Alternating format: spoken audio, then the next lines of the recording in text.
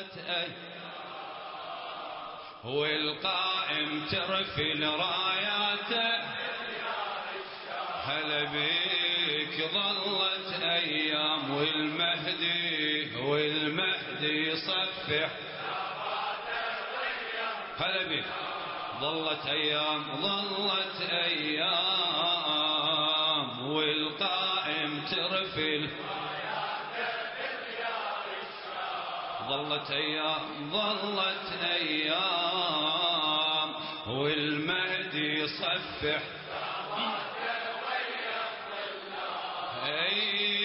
منتظر الإنسانية تبدي الثورة منتظر الإنسانية تبدي الثورة وين بديار الشام ظلت أيام والقائم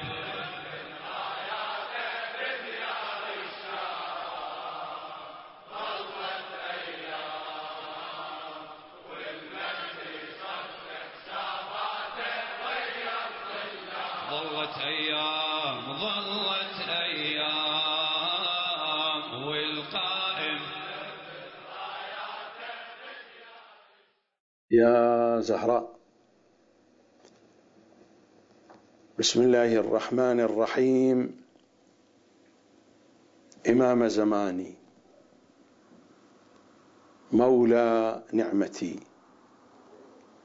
صلوات تترى عليك بقية الله. إني أسرجت إليك جوادي وهجرت الوادي. إني أسرجت إليك جوادي وهجرت الوادي، وادي الأوهام، ورفضت الأصنام وأهل الأصنام. لا تحسبني من هذا الوادي وأهل الوادي. لا تثبت اسمي في أحزاب الأصنام. لا تتركني أصرف عمري في خدمة رايات التيه والجهل والأوهام بالزهراء عليك. إني أسرجت إليك جوادي فامنحني القوة أن أعلو صهوته وأفر إليك بالزهراء عليك. أكمل نقصي وتجاوز عن خطئي، عن جرمي، عن تقصيري. يا من يعفو عن عاص هفوته، يا من يعفو عن عاص هفوته. امنحني القوة أن أعلو صهوته وأفر إليك. إني أسرجت إليك فؤادي قبل جوادي وتوجهت إليك بقية الله. أين وجه الله الذي إليه يتوجه الأولياء؟ إلى كل منتظر ومنتظرة، إلى كل عين شاخصة على الدرب ملف الكتاب والعترة، الجزء الثاني، الكتاب الصامت، الحلقة 7. سلام عليكم جميعا. لا زال الحديث في أجواء الحكم الذي أصدره السيد الخوئي بإعدام تفسير الإمام العسكري صلوات الله وسلامه عليه. الحديث سيتواصل في هذا المضمون، لكن إتماما وتوضيحا وإضافة لما تقدم في الحلقة الماضية، أعني الحلقة السادسة، حيث عرضت مقاطع من فيديوهات تدور مضامينها ويدور ما فيها حول شؤونات السيد الخوئي رحمة الله عليه. لا أعيد الكلام المتقدم، فقط أشير إشارات سريعة بخصوص ما عرضته من مقطع مقتطف من تسجيل طويل، من فيديو طويل للسيد عباس الخوئي، وهو ولد السيد الخوئي، نجله وولده، ولا زال حيا على قيد الحياة. المقطع الذي اقتطعته يتحدث فيه السيد عباس الخوئي عن عائلة السيد الخوئي، بالذات عن أقربائه، عن شقيقه الذي تنصر وصار مسيحيا، والأشياء التي ذكرها السيد عباس الخوئي. السيد عباس هو ولد السيد الخوئي وهو موجود، وهذا الكلام بالفيديو بالصوت والصورة، والمضمون الذي ذكره السيد عباس هو حقيقة. حين أقول حقيقة ليس اعتمادا على كلام السيد عباس الخوئي، وإنما هذه حقيقة يعرفها الكثيرون، وليس الدليل على صحة هذا الكلام هو كلام السيد عباس الخوئي، ولكنه لأنه يصدر من صاحب الشأن، يعني يشهد شاهد من أهلها، يكون أوقع وأبلغ. قد يتأذى محبو السيد الخوئي وأتباع السيد الخوئي والمتعصبون للسيد الخوئي، قد يتأذون من عرض هذا المقطع في هذا البرنامج. أنا أقول أي شيء أكثر أذية، هل أن أعرض فيديو حقيقي بالصوت والصورة لابن السيد الخوئي وهو يتحدث عن حقيقة موجودة على أرض الواقع، مع أني قلت إني لا أحمل السيد الخوئي وزر هذه القضية، فهو ليس مسؤولا عن ذلك. ما يصدر عن عوائلنا إن كنا قد أدينا واجباتنا اتجاههم، نحن لسنا مسؤولين عن ذلك، لا السيد الخوئي ولا غيره. نساء الأنبياء، أولاد الأنبياء، أولاد الأئمة، وهذا شيء موجود. السيد الخوئي لا يتحمل وزر عائلته، وإنما عرضت ذلك كما بينت، إنني أريد أن أقول بأن المراجع، العلماء، الفقهاء أناس عاديون وعوائلهم عادية، بل أكثر من عادية. عامة الشيعة لا يتحولون إلى نصارى، ولا يشتغلون في الملاهي، ولا بناتهم تكون راقصات، عامة الشيعة، بل أكثر من عاديين. وهذا القضية إن كان في العائلة الكبيرة للعالم أو في العائلة الصغيرة، الزوجة والأولاد، فعوائلهم أناس عاديون يقعون في المعصية، يبدلون دينهم، أولادهم كذلك، هم المراجع أيضا يخطئون، يشتبهون، يضلون،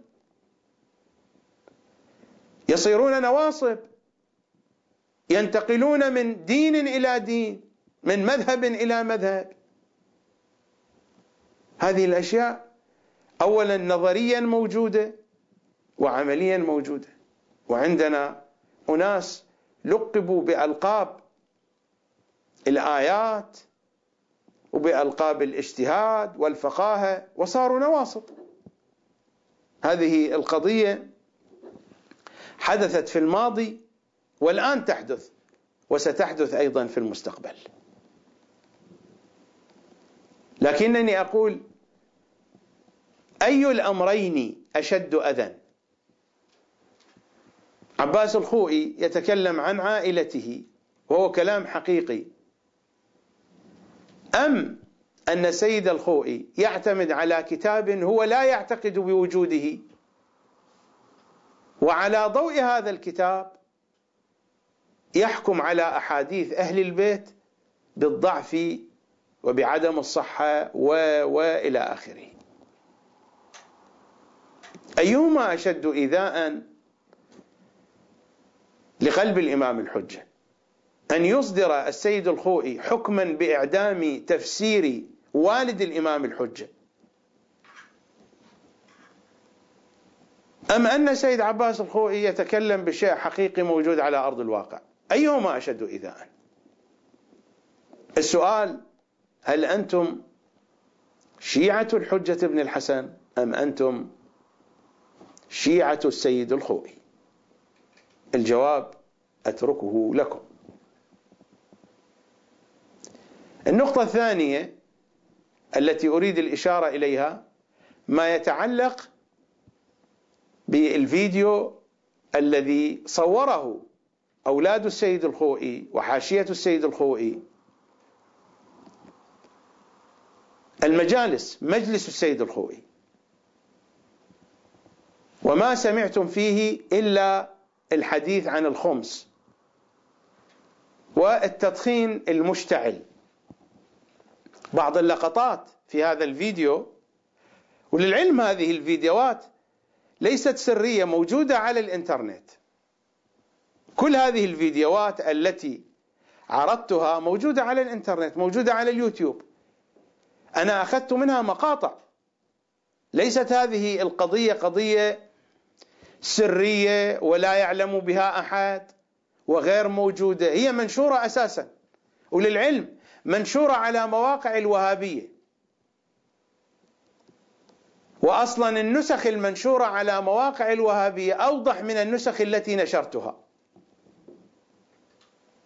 لكن كتبوا على الصور تعليقات، فما أردت أن أعرض الصور التي هي أوضح من الصور التي عرضناها لوجود كتابات وتعليقات الوهابية عليها. ادخلوا إلى اليوتيوب وسترون ذلك، ادخلوا إلى مواقع الوهابية وستجدون ذلك واضحا.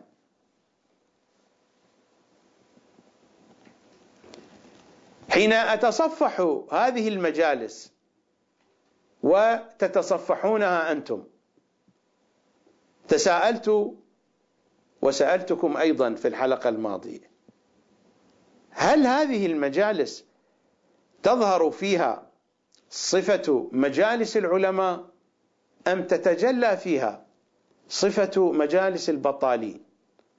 مرادي من مجالس البطالين المجالس التي تخلو من ذكر محمد وآل محمد. هذا ما بينته الروايات، بأن من جلس مجلسا لا تذكر فيه الولاية والبراءة، لا يتولى فيه الإنسان ولا يتبرأ، لا يتولى محمدا وآل محمد ولا يتبرأ من أعدائهم.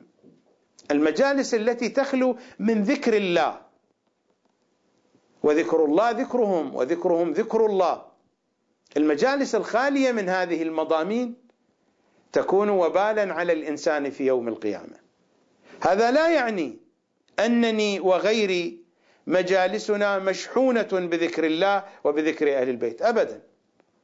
نحن في كثير من المجالس حتى لو كنا نرغب أن نحشوها بذكر أهل البيت الناس لا يقبلون، الناس يأخذوننا يمينا وشمالا.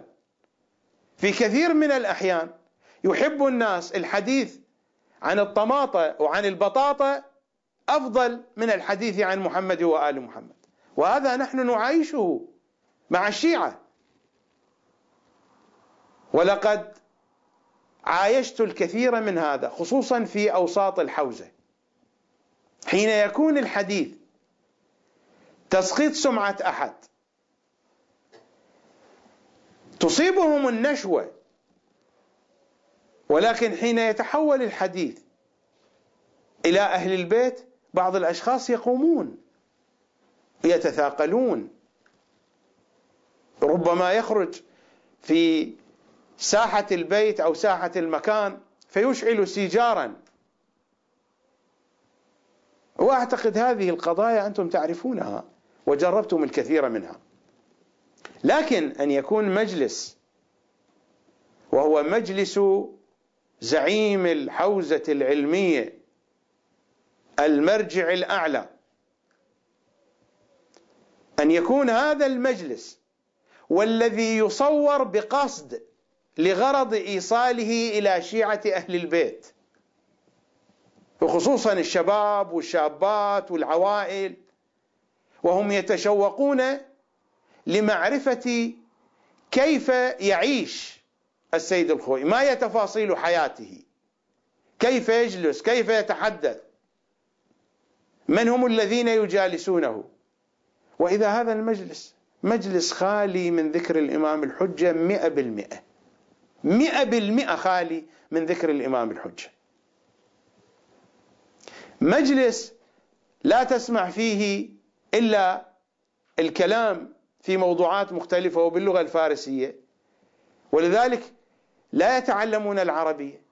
يعني هذا مجلس في النجف وهذا مجلس العلماء، لا يتكلمون بالعربية، لا شأن لنا بهم، هذه قضية تخصهم. لكن ما سمعتم إلا الخمس واعتراض السيد محمد تقي الخوئي على أحد المشايخ لأنه أراد أن يدخن، والكلام موجود باللغة الفارسية، وأبوه بجانبه يدخن والبقية يدخنون. حين تصفحت الوجوه ودققت النظر في الفيديو وبعضهم ينفخ الدخان بطريقة أحسست، تصورت وتخيلت كأن هذا سائق تريلا صفت سيارته على جانب الطريق ونزل عند قورة شاي تعبان وجقارته بحلقه وينفخ. هذه مجالس علماء؟ أنتم دققوا النظر، شوفوا بعض الأشخاص، مع احترامي لسواق التريلا، ولكن لكل صاحب شأن له شأن، لكل صاحب شأن شأن. كأنهم يجلسون في مقهى من المقاهي القديمة في أحد زوايا المدن الصغيرة. من هذه المجالس يخرج المراجع، هؤلاء هم الذين يعينون المراجع. وأحد المراجع كان جالسا، أحد مراجع المستقبل الشيخ إسحاق الفياض كان موجود في المجلس، والسيد السيستاني يكون في هذا المجلس، ولكن أثناء التصوير لم يكن موجودا، وبقية المراجع أيضا. هنا يعين المراجع في هذا المكان، هؤلاء هم الذين يعينون المراجع. من هذا المكان يبدأ ويتحقق تعيين المرجع، وهؤلاء الأشخاص هم الذين يعينون. إذا كان يصور للشيعة قضية غيبية وأبعاد أخرى، أبدا، هذه الحقيقة. من هذه المجالس، وكان السيد الخوئي هو المرجع، وشيخ إسحاق الفياض الآن أحد المراجع كان موجودا، وأكثر من شخصية كانت مرشحة للمرجعية أيضا موجودة الآن، وشخص كان جالسا قريبا من الشيخ إسحاق الفياض، الآن هو من المراجع في النجف أيضا. المراجع من هذه المجالس يخرجون.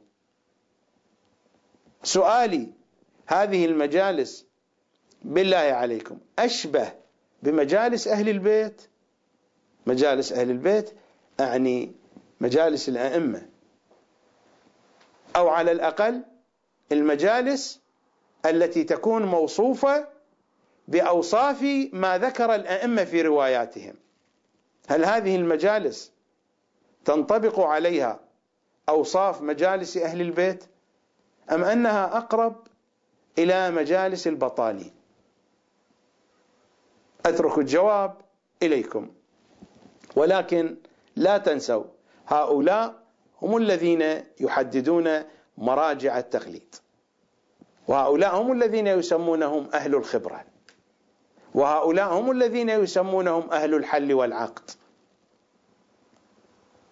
وهؤلاء هم الذين يجلسون على رأس الحوزة العلمية. هذه الحقيقة الكاملة المقشرة، ومن قال لكم غير ذلك فهو كذاب، والله يكذب. فليحدثنا عن الأشخاص الذين يشخصون المرجعية والمراجع، من هم؟ إن لم يكن هؤلاء من هم؟ وإن لم تكن هذه المجالس فأين هي تلك المجالس؟ هذه الحقيقة. فاعرفوا حقائق الأمور كما هي.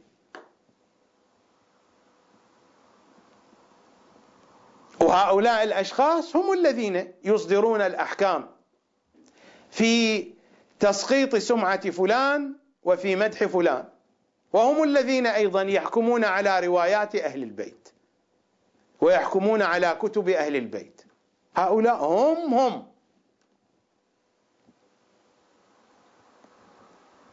الأمر راجع إليكم، أو عقلك براسك أو تعرف خلاصك كما يقولون. والحقائق هذه هي ولا شيء وراء هذا.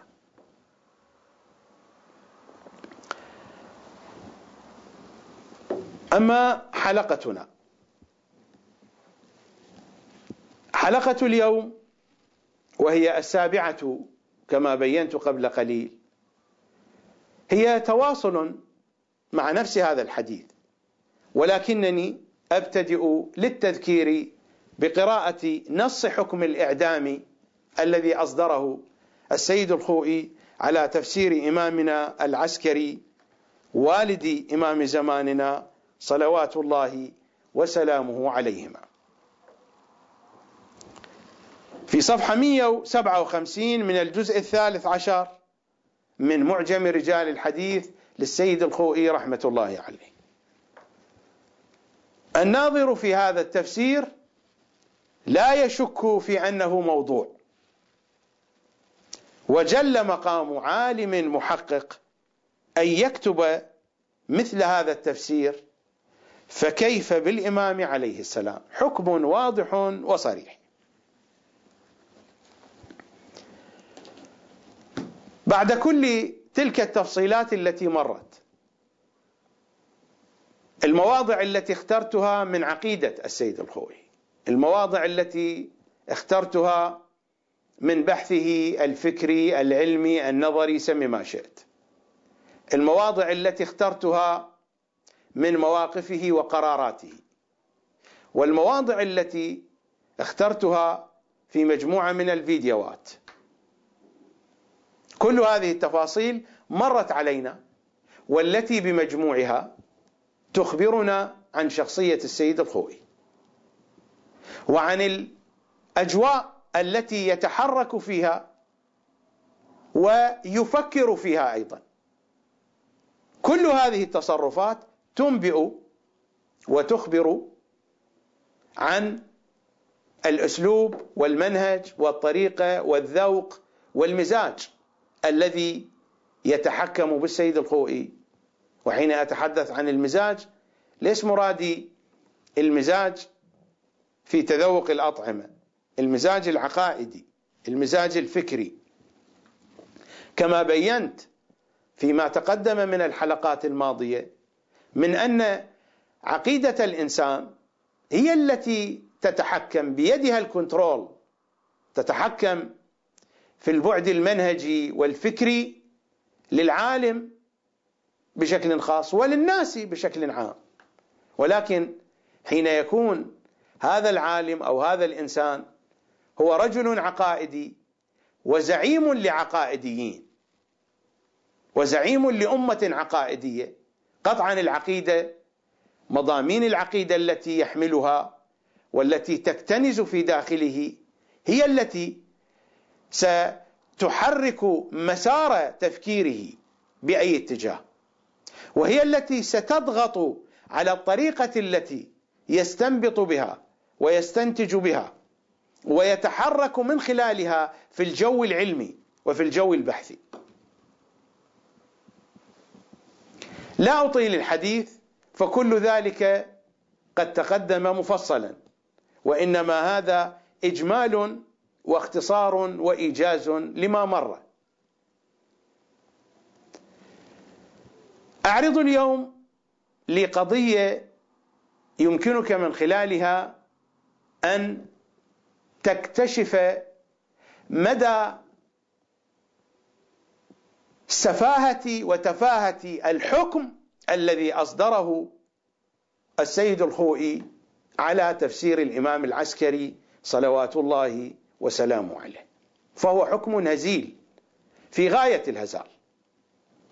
هذا كتاب السيد الخوئي، التنقيح في شرح العروة الوثقى، الجزء الأول في الاجتهاد والتقليد.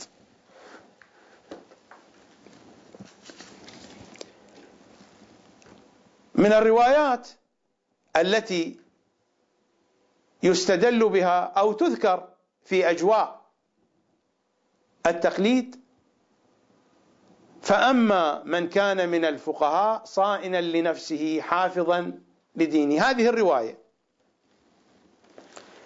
نقرأها في صفحة 221.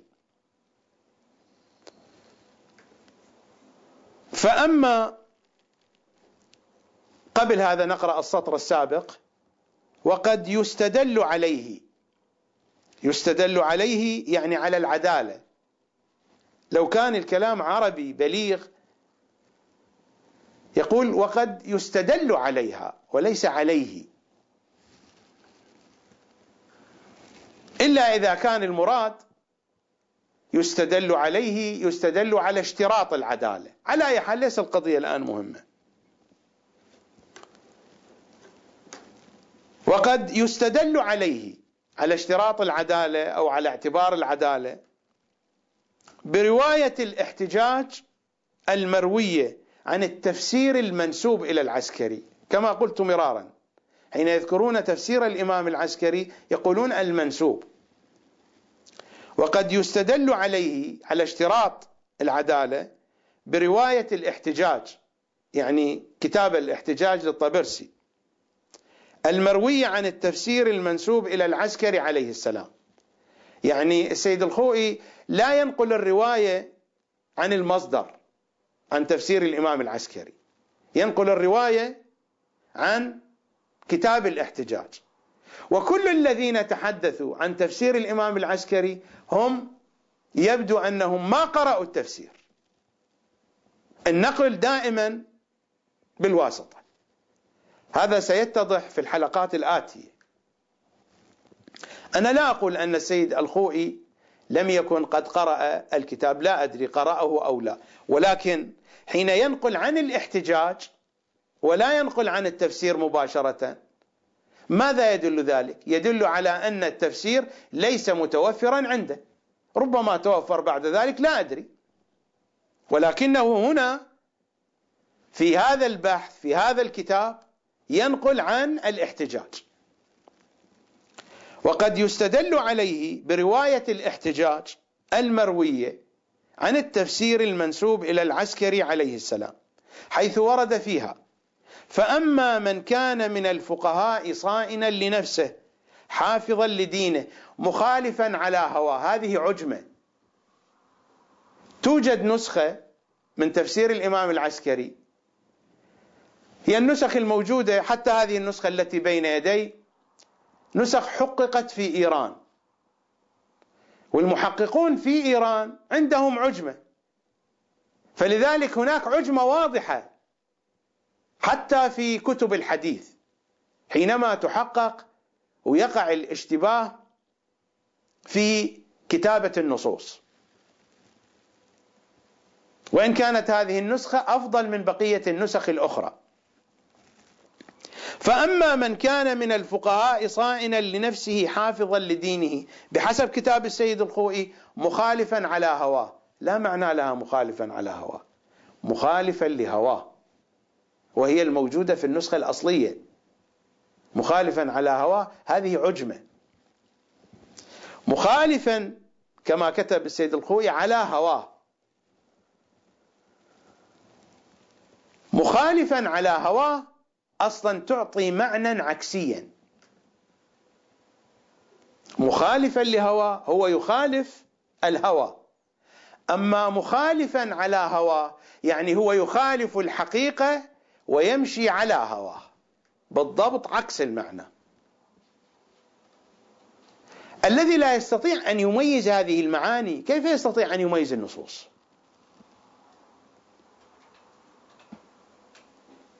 كيف يمكن أن يحكم على كل التفسير بهذا الحكم؟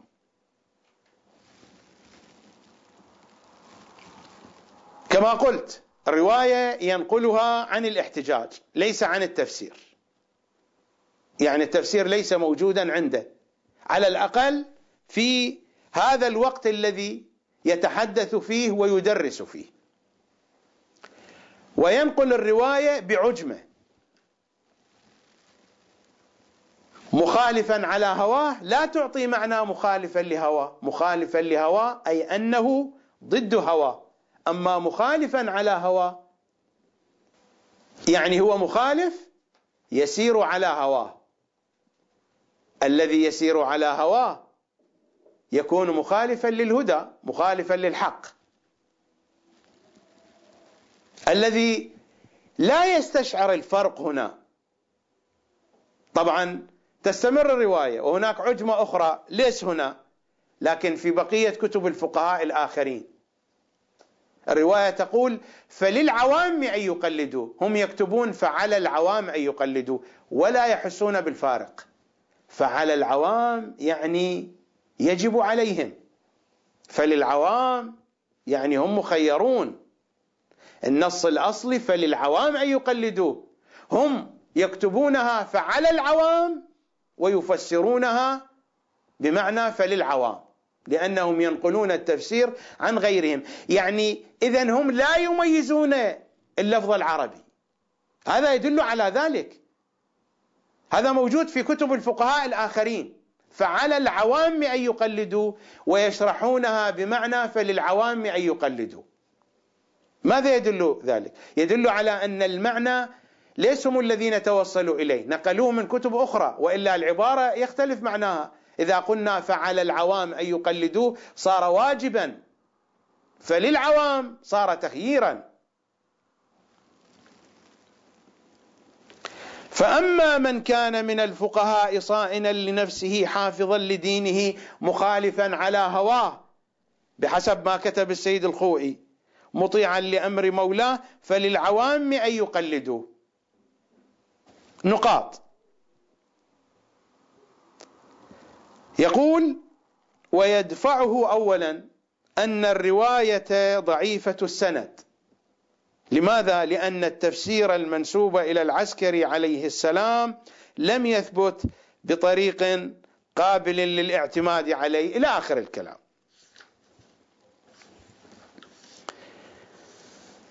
إلى أن يصل إلى معنى هذا السطر. وعلى الجملة إن الرواية لا دلالة لها على اعتبار العدالة في المقلد.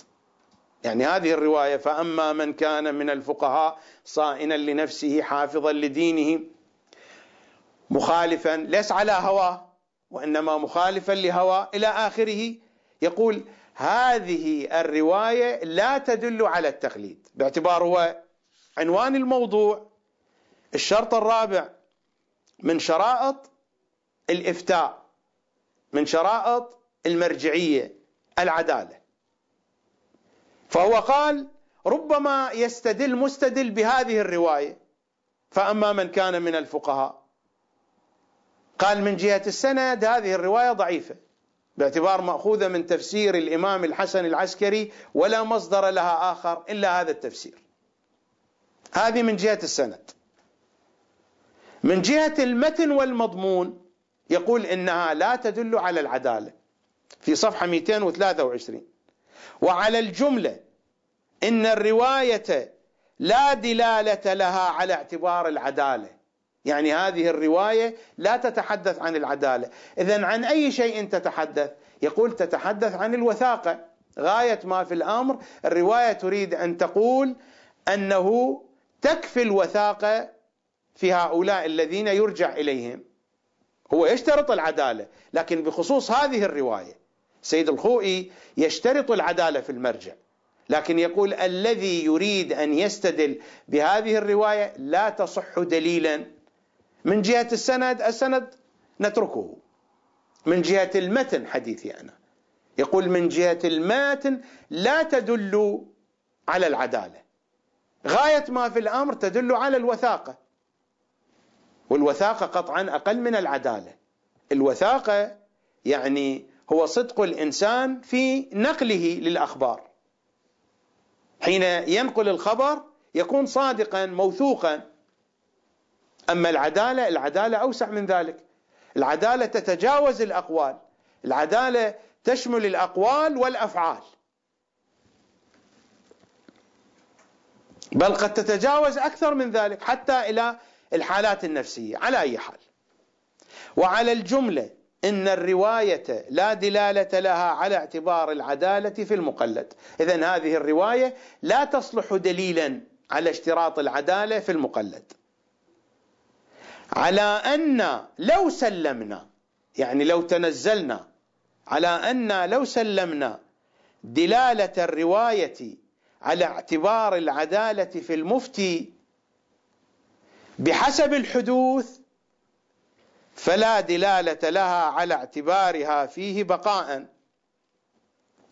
يعني يقول حتى لو تنزلنا لنفترض أن الكلام الأول ليس صحيحا، هو في نظر السيد الخوئي هذه الرواية لا تدل على العدالة، ولكن يقول لنفترض أن هذه الرواية تدل على العدالة، فإنما تدل على العدالة حدوثا وليس بقاء. على العدالة حدوثا وليس بقاء يعني تدل على اشتراط العدالة في بداية تقليد المكلف لمرجع التقليد، يعني حينما يقلده لا بد أن يكون عادلا، ولكن بعد ذلك لا تشترط العدالة أن تكون باقية. هذا هو كلام السيد الخوئي. بالنتيجة الخلاصة ما هي؟ أن هذه الرواية فأما من كان من الفقهاء إلى آخره، هذه الرواية لا تدل على العدالة وإنما تدل على الوثاقة، والوثاقة أقل من العدالة بكثير. هذا في صفحة 223 من هذا الكتاب، مع أنه نقل النص بالعجمة مخالفا على هوى، ومخالفا على هوى عكس مخالفا لهوى، إلا أن نضع لها تأويلات حتى نرتب الجملة مخالفا على هوى، ونفترض عبارات محذوفة لأجل أن نجعل مخالفا على هوى. أقول هذا لأنه سيخرج علي أثول يقدر لي بعض التقديرات اللغوية، وكأنني لا أعرف بهذه الترقيعات. في صفحة 237 وهو يتحدث في موضوع أن لا يكون مقبلا على الدنيا من شرائط مرجع التقليد، أن لا يكون مقبلا على الدنيا. فماذا يقول؟ أيضا يورد الرواية، نفس الرواية، يتحدث عن نفس الرواية، ويشير إلى ضعف سندها أنها ضعيفة السند، ولكن نحن الآن لا نتحدث عن السند. هو أساسا ألغى التفسير بكله، هو حكم بالإعدام على كل التفسير، والرواية جزء من هذا التفسير. نحن والمتن قبل قليل في صفحة 223 قال بأن هذه الرواية لا تدل على العدالة، تدل على الوثاقة. هنا في صفحة 237 يقول: وعليه لا بد في المقلد من اعتبار كونه مخالفا لهواه. هنا في الشرح كما قلت قبل قليل، فقهاء ينقلون النصوص بشكل خاطئ، ولكن بعض الأحيان يثبتون المعاني بشكل صحيح لأنهم ينقلونها عن آخرين. وإلا لماذا لا يقول مخالفا على هواه هنا؟ لأن هذه المضامين نقلت من آخرين. وعليه لا بد في المقلد، ولا تقل لي بأن هذا خطأ مطبعي، هذا موجود في بعض النسخ مطبوع مخالفا على هواه، وموجود في كثير من كتب العلماء، ليس فقط عند السيد الخوئي. وعليه لا بد في المقلد من اعتبار كونه مخالفا لهواه حتى في المباحات. باعتبار الهوى يشمل المباحات وغير المباحات. ماذا يقول السيد الخوئي؟ ومن المتصف بذلك غير المعصومين. جعل الرواية هنا في معنى العصمة. هو قبل قليل قال بأنها لا تدل على العدالة، الآن تحولت الرواية إلى معنى العصمة. فأين العصمة من العدالة؟ هو استكثر أن تدل الرواية على العدالة التي هي حسن الظاهر وحسن السمت، لا أكثر من ذلك. يقول: وعليه لا بد في المقلد من اعتبار كونه مخالفا لهواه حتى في المباحات. ومن المتصف بذلك غير المعصومين عليهم السلام، فإنه أمر لا يحتمل أن يتصف به غيرهم، أو لو وجد فهو في غاية الشذوذ. يعني الرواية أبعد من قضية العدالة، إلى أن يقول: وعلى الجملة إن أريد بالرواية ظاهرها. الظاهر الذي قبل قليل قال بأنه لا يدل على العدالة. وعلى الجملة نفس العبارة الآن، وعلى الجملة أن الرواية لا دلالة لها على اعتبار العدالة في المقلد. هنا وعلى الجملة إن أريد بالرواية ظاهرها وإطلاقها لم يوجد لها مصداق كما مر، لا وجود لها على أرض الواقع، لأنها لا تنطبق إلا على المعصومين. وعلى الجملة إن أريد بالرواية ظاهرها وإطلاقها لم يوجد لها مصداق كما مر. ثم يستمر فيقول: كما مر يعني كما مر قبل قليل من قوله: ومن المتصف بذلك غير المعصومين. يستمر في قوله: وإن أريد بها المخالفة للهوى فيما نهى عنه الشارع دون المباحات فهو عبارة أخرى عن العدالة وليس أمرا زائدا عليها. وقد ورد أن ورع الناس، يعني أن أورع الناس، يبدو هذا خطأ مطبعي. وقد ورد أن أورع الناس من يتورع عن محارم الله. ومع التأمل في الرواية يظهر أن المتعين هو الأخير، فلا يشترط في المقلد زائدا على العدالة شيء آخر. فالرواية هنا دالة على العدالة تحت عنوان أن لا يكون مقبلا على الدنيا، وتحت عنوان العدالة الرواية ليست فيها دلالة على اعتبار العدالة في المقلد. أنا أقول يا سيدنا الخوئي، أنت سطر واحد من رواية، هذه الرواية تشتمل على 50 سطر، هذه الرواية التي نقلها السيد الخوئي تشتمل على 50 سطر، وهي من جملة روايات كثيرة في تفسير الإمام العسكري عليه السلام. سطر واحد من رواية تشتمل على أكثر من 50 سطر، وحتى هذا السطر فقط كلمتان مخالفا لهواه، كلمتان ما استطعت أن تدرك معناهما، بقيت مرتبكا وحائرا، كيف أصدرت الحكم على كل الكتاب؟ هذا كلام منطقي. الذي يعجز ويرتبك ويتناقض في فهم كلمتين من سطر من رواية تشتمل على أكثر من 50 سطر،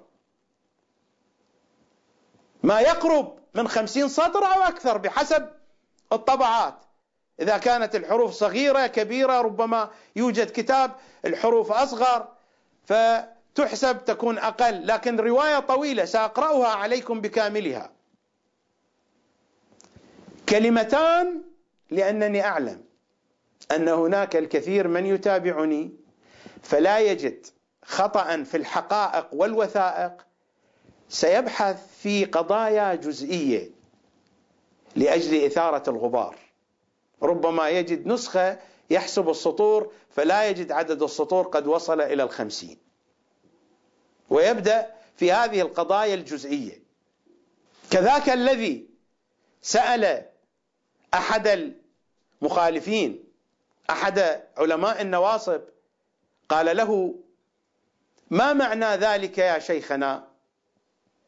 في صحيح البخاري هناك روايات الرافضة تحتج بها علينا، روايات تقول بأن رضا فاطمة من رضا الله، أن الله يرضى لرضاها ويسخط لسخطها.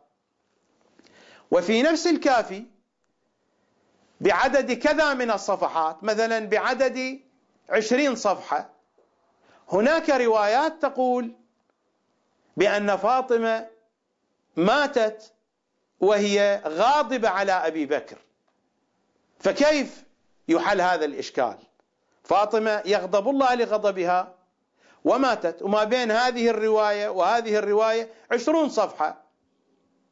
قال: أمهلني إلى يوم غد. في اليوم الثاني جاء قال: ألم أقل لكم دائما بأن الرافضة كذابون؟ إنه بين هذه الرواية وتلك الرواية 30 صفحة، هؤلاء كذابون لعنهم الله كذا كذا كذا إلى آخره. الحقائق موجودة، هذه حقائق على أي حال. فأقول إن سيد الخوئي كان عاجزا عن فهم كلمتين من سطر من رواية تصل إلى 50 سطر أو أكثر من ذلك، فكيف حكم على كل الكتاب وهو نقل الرواية بالواسطة ليس عن المصدر الأصلي؟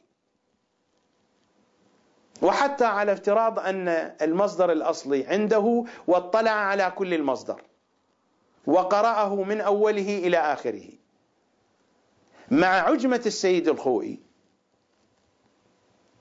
مع أن هذه الرواية شرحها كثيرون وقتلوها شرحا.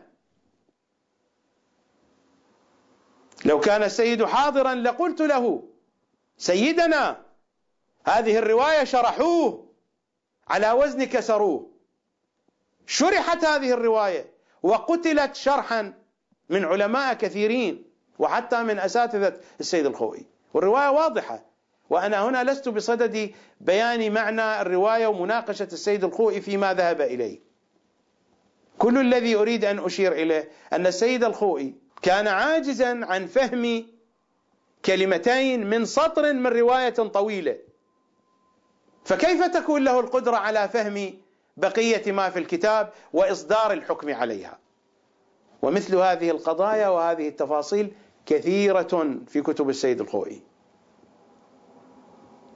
أعتقد أن القضية باتت واضحة، لا تحتاج إلى تفصيل أكثر من ذلك. مع أني أمتلك تفاصيل أكثر وأكثر وأكثر، والله أمتلك تفاصيل أكثر وأكثر من كل الذي بينته، ولكنني لم أعقد البرنامج للحديث عن السيد الخوئي فحسب، لأن الكلام كان في بدايته عن المجاميع التفسيرية، عن الأحاديث التفسيرية. المجاميع التفسيرية وصل الكلام إلى تفسير إمامنا العسكري،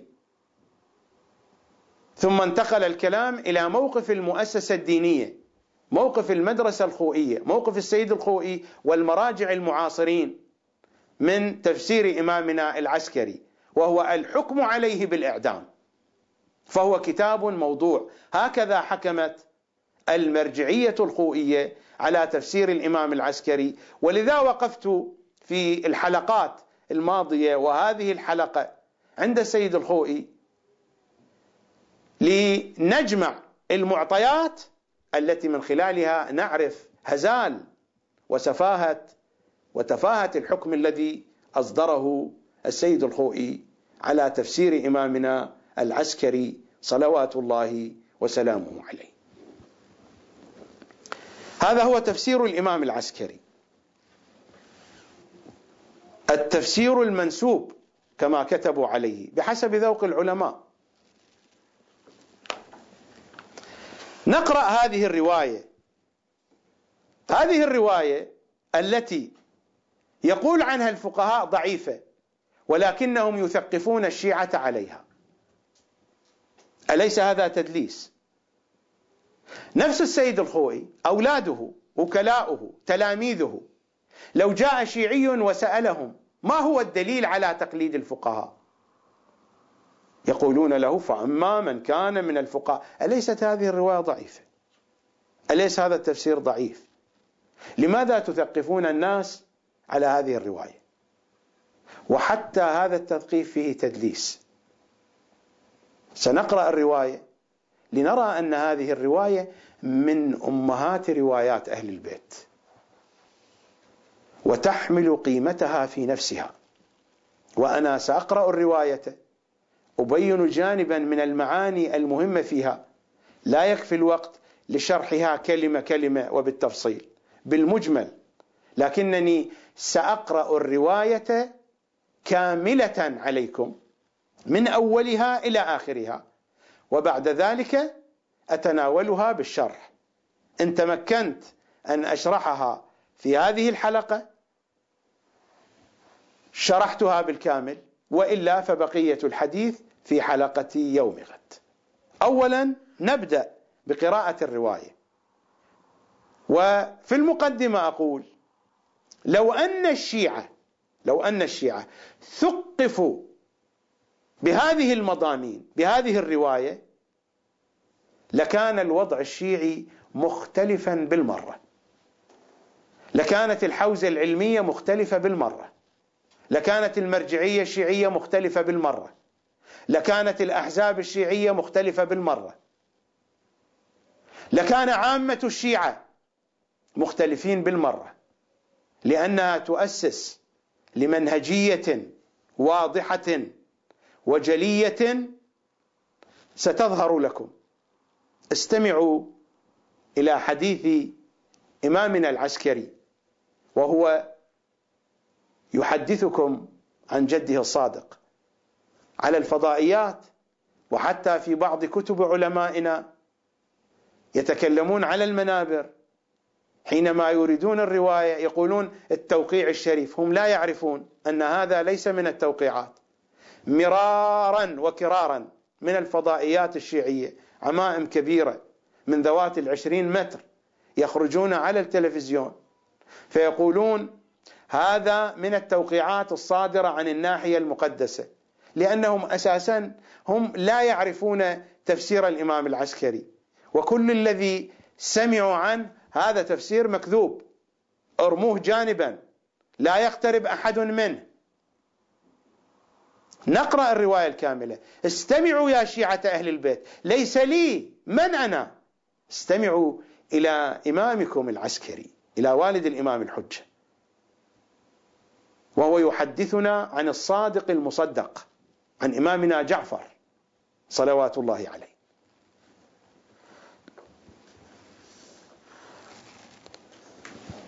ماذا يحدثنا إمامنا الزاكي العسكري عن إمامنا الصادق؟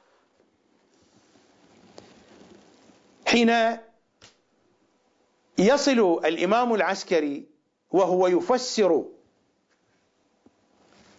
للراويين اللذين رويا هذا التفسير الآية 78 و79 من سورة البقرة: ومنهم أميون لا يعلمون الكتاب، الحديث عن اليهود هنا، ومنهم يعني من اليهود، سياق الآيات عن اليهود كان، ومنهم أميون لا يعلمون الكتاب إلا أماني وإنهم إلا يظنون، هذه الآية 78. فويل للذين يكتبون الكتاب بأيديهم ثم يقولون هذا من عند الله ليشتروا به ثمنا قليلا فويل لهم مما كتبت أيديهم وويل لهم مما يكسبون، هذه الآية 79. وصل الإمام العسكري وهو يفسر لهذين الراويين الآية 78 والآية 79، فماذا يقول؟ هم رواة التفسير. قال الإمام عليه السلام في معنى هاتين الآيتين، قال الإمام عليه السلام: قال الله عز وجل: يا محمد، ومن هؤلاء اليهود أميون لا يقرؤون ولا يكتبون، كالأمي منسوب إلى أمه، أي هو كما خرج من بطن أمه لا يقرأ ولا يكتب، هذا هو معنى الأمي. الذي لا يقرأ ولا يكتب يقال له أمي، كالذي خرج من بطن أمه، فالخارج من بطن أمه توا يقال له أمي. لا يعلمون الكتاب المنزل من السماء ولا المكذب به. المكذب به إما المراد اليهود الذين كذبوا بما نزل من السماء من كتاب، أو أنهم كذبوا في نفس الكتاب حينما حرفوا كتبهم، والمعنى الأول أوضح وأصرح. لا يعلمون الكتاب المنزل من السماء ولا المكذب به، ولا يميزون بينهما إلا أماني، أي إلا أن يقرأ عليهم، هم لا يعرفون القراءة والكتابة، أي إلا أن يقرأ عليهم ويقال لهم إن هذا كتاب الله وكلامه. من الذي يقول لهم هذا؟ أحبارهم، علماؤهم، فقهاؤهم، زعماء دينهم. ومنهم أميون لا يعلمون الكتاب إلا أماني وإنهم إلا يظنون، يخبرهم الأحبار بأن هذا هو كلام الله وما هو بكلامه، فهم لا يعرفون القراءة ولا الكتابة، أي إلا أن يقرأ عليهم ويقال لهم إن هذا كتاب الله وكلامه، لا يعرفون إن قرئ من الكتاب، لا يعرفون إن قرئ من الكتاب خلاف ما فيه، لا يعرفون ذلك. لو قرئ من الكتاب الذي أنزله الله عليهم كلاما محرفا خلاف ما فيه لا يميزون، لأن أحبارهم يخبرونهم بذلك، وهم قد توجهوا توجها صنميا لأحبارهم. هذه هي الصنمية التي نتحدث عنها. قد تقول ما ذنب هؤلاء؟ هؤلاء لا علم لهم. الرواية تتحدث، سيأتي الكلام. وإن هم إلا يظنون، أي ما يقول لهم رؤساؤهم من تكذيب محمد صلى الله عليه وآله في نبوته وإمامة علي عليه السلام سيد عترته، فهم يقبلون من أحبارهم الحديث عن اليهود في زمان النبي صلى الله عليه وآله وسلم، فهم يقلدون أحبارهم يتبعونهم ويقولون لهم بأن ما يقال من أن محمدا صلى الله عليه وآله وأهل بيته قد ذكروا في الكتب السابقة، في كتب موسى وعيسى وإبراهيم وسائر الأنبياء، إنه كذب. أولئك الذين ذكروا ليس هؤلاء. وإنهم إلا يظنون، أي ما يقول لهم رؤساؤهم من تكذيب محمد صلى الله عليه وآله في نبوته وإمامة علي عليه السلام سيد عترته، وهم يقلدونهم. هؤلاء اليهود يقلدون أحبارهم وهم يقلدونهم، مع أنه محرم عليهم تقليدهم. لماذا؟ لأن هؤلاء كذابون، عليهم أن يفحصوا عن الجهة التي يقلدونها. قال من الذي قال؟ الإمام العسكري قال فقال رجل للصادق عليه السلام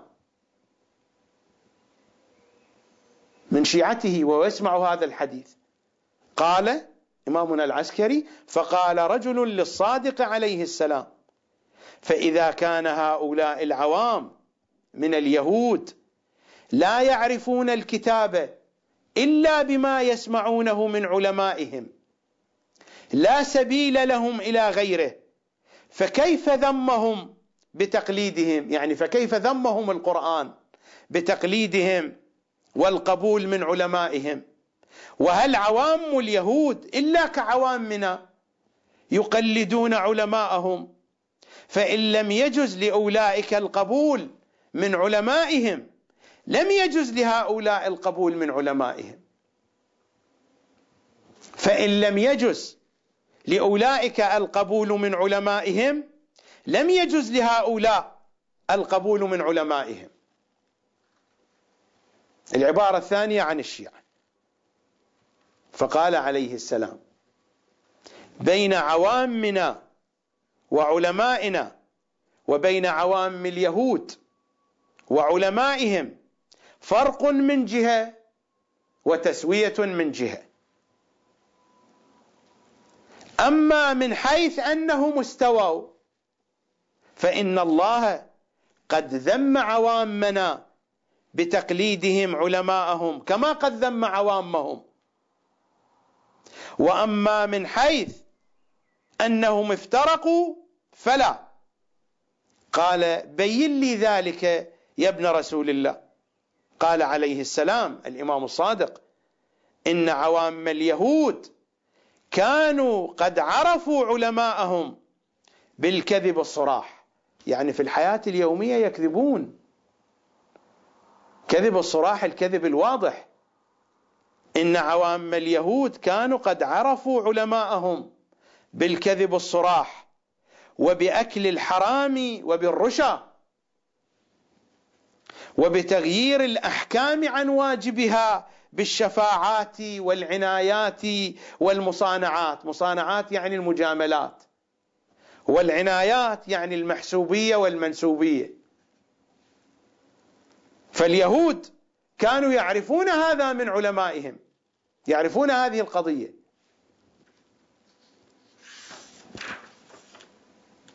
وعرفوهم أيضا، اليهود عرفوا علماءهم بالتعصب الشديد الذي يفارقون به أديانهم، وأنهم إذا تعصبوا أزالوا حقوق من تعصبوا عليه. أزالوا الحقوق يعني أنكروها، وأعطوا ما لا يستحقه من تعصبوا له من أموال غيرهم وظلموهم من أجلهم، وعرفوهم بأنهم يقارفون المحرمات. يقارفون أي يرتكبون، يفعلون. وعرفوهم بأنهم يقارفون المحرمات، واضطروا بمعارف قلوبهم. يعني وهذه القضية بديهية، اضطروا بمعارف قلوبهم، يعني هم يعلمون بالضرورة أن من تكون أوصافه هكذا فهو فاسق. واضطروا بمعارف قلوبهم إلى أن من فعل ما يفعلونه فهو فاسق، لا يجوز أن يصدق على الله، أن يقبل كلامه، لا يجوز أن يصدق على الله ولا على الوسائط بين الخلق وبين الله. الوسائط من هم؟ الأنبياء المعصومون الأوصياء. فلذلك ذمهم الله لما قلدوا من قد عرفوا ومن قد علموا أنه لا يجوز قبول خبره ولا تصديقه في حكايته ولا العمل بما يؤديه إليهم عمن لم يشاهدوه من الأنبياء والأوصياء. ووجب عليهم النظر بأنفسهم في أمر رسول الله صلى الله عليه وآله، إذ كانت دلائله أوضح من أن تخفى وأشهر من أن لا تظهر لهم. نفس القضية، استمعوا إلى الحقائق مني ومن غيري، حكموا عقولكم. نفس القضية، حينما يأتي المرجع الفلاني وينتقص من أهل البيت، حينما يتحدث الخطيب الفلاني وينتقص من أهل البيت، وأتي أنا أو غيري أي شخص يرفض هذا الانتقاص وينتقص من نفس الخطيب ومن نفس ذلك المرجع لانتقاصه من أهل البيت، لماذا تثورون في وجهه أيها الصنميون يا أشباه اليهود؟ هذا هو التشبيه، هذا تشبيه الإمام، لست أنا الذي شبهت، هذا كلام إمامكم الصادق. لماذا؟ لا تقبلوا مني ولا من غيري، لكن ابحثوا تأكدوا هل أن هذا الكلام كلام حقيقي. حين أقول بأن الشيخ الوائلي يقول كذا وكذا وآتي بصوته وبكتابه، تأكدوا، لا تقبلوا كلامي، تأكدوا هل أن الشيخ الوائلي قال هذا الكلام أو لا. حين أقول بأن السيد محمد باقر الصدر قال هذا الكلام في كتابه، اذهبوا إلى كتابه تأكدوا. لا تمتلكون القدرة على ذلك؟ تعرفون من أبنائكم، من أخوانكم، من أصدقائكم، ممن تثقون به، واطلبوا منه أن يفحص، تأكدوا من ذلك. بعد ذلك سبوني، سبوني وبقدر ما تريدون، لكن لا تبقوا عميانا، لا تبقوا صما، انتبهوا إلى ما حولكم. نحن في عصر الغيبة، والواجب علينا جميعا التمهيد للإمام الحجة، ومن دون أن تعرفوا هذه الحقائق لن توفقوا للتمهيد للإمام الحجة، والله لن توفقوا. كيف تستطيعون أن تعالجوا المرض العقائدي في رؤوسكم من دون أن تشخصوا المرض، من دون أن يكون هناك أشعة تشخص لك العلل والأسباب؟ من دون القضاء على هذا الفيروس كيف تستطيع أن تشفى وأن تنتقل إلى الحالة الأفضل؟ لا يمكن ذلك. هؤلاء أحبار اليهود، أصلا اليهود ما جاءوا إلى الحجاز إلا طلبا وانتظارا للنبي، وهذا المطلب شرحته بالتفصيل إذا ما رجعتم إلى برنامج قرآننا في تفسير سورة البقرة. اليهود أصلا ما جاءوا، ما الذي جاء بهم؟ اليهود ليسوا عربا، ما كانوا من سكان الجزيرة العربية. ما الذي جاء بهم إلى المدينة أو إلى المناطق القريبة من المدينة؟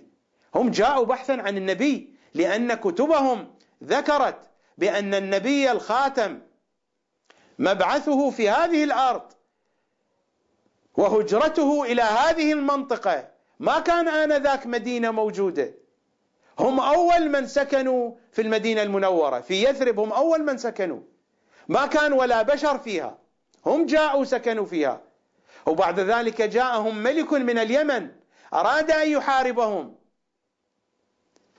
ولكنه بعد ذلك تغيرت وجهة نظره، خصوصا بعد أن طال حصاره لليهود، ورأى أن اليهود كانوا يحسنون للضعفاء من جيشه، يلقون الأطعمة لأن الطعام قد نفذ من جيشه، صحراء، واليهود كانوا قد حصنوا أنفسهم، واليهود كانوا شعبا متحضرا جاءوا من بلاد الشام، فبنوا الحصون والقلاع والمدن والقصور، فجاء فحاصرهم. هم أغلقوا أبوابهم وكان عندهم من الطعام ومما يحتاجون إليه ما فيه الكفاية، هو نفذ ما عنده واليهود عندهم، فكان اليهود يصعدون على الحصن فيرون هؤلاء الجنود الضعفاء يئنون من الجوع، أخذوا يقذفون إليهم الطعام. هذا الملك الحميري لما رأى هكذا يتصرفون تبدل نظره، كان يكره اليهود، وجاء من اليمن بغضا لهم لأنه سمع بأن اليهود دخلوا إلى أرض العرب، فتصالح معهم وسألهم عن سبب مجيئهم فأخبروه، وجاءوا بكتبهم وقالوا إن النبي الخاتم قال إني سأبقى هنا معكم أنتظره. قالوا لا، ليس هذا الزمان زمانه. قال إذن سأترك من أبناء عمومتي من ينصرونه.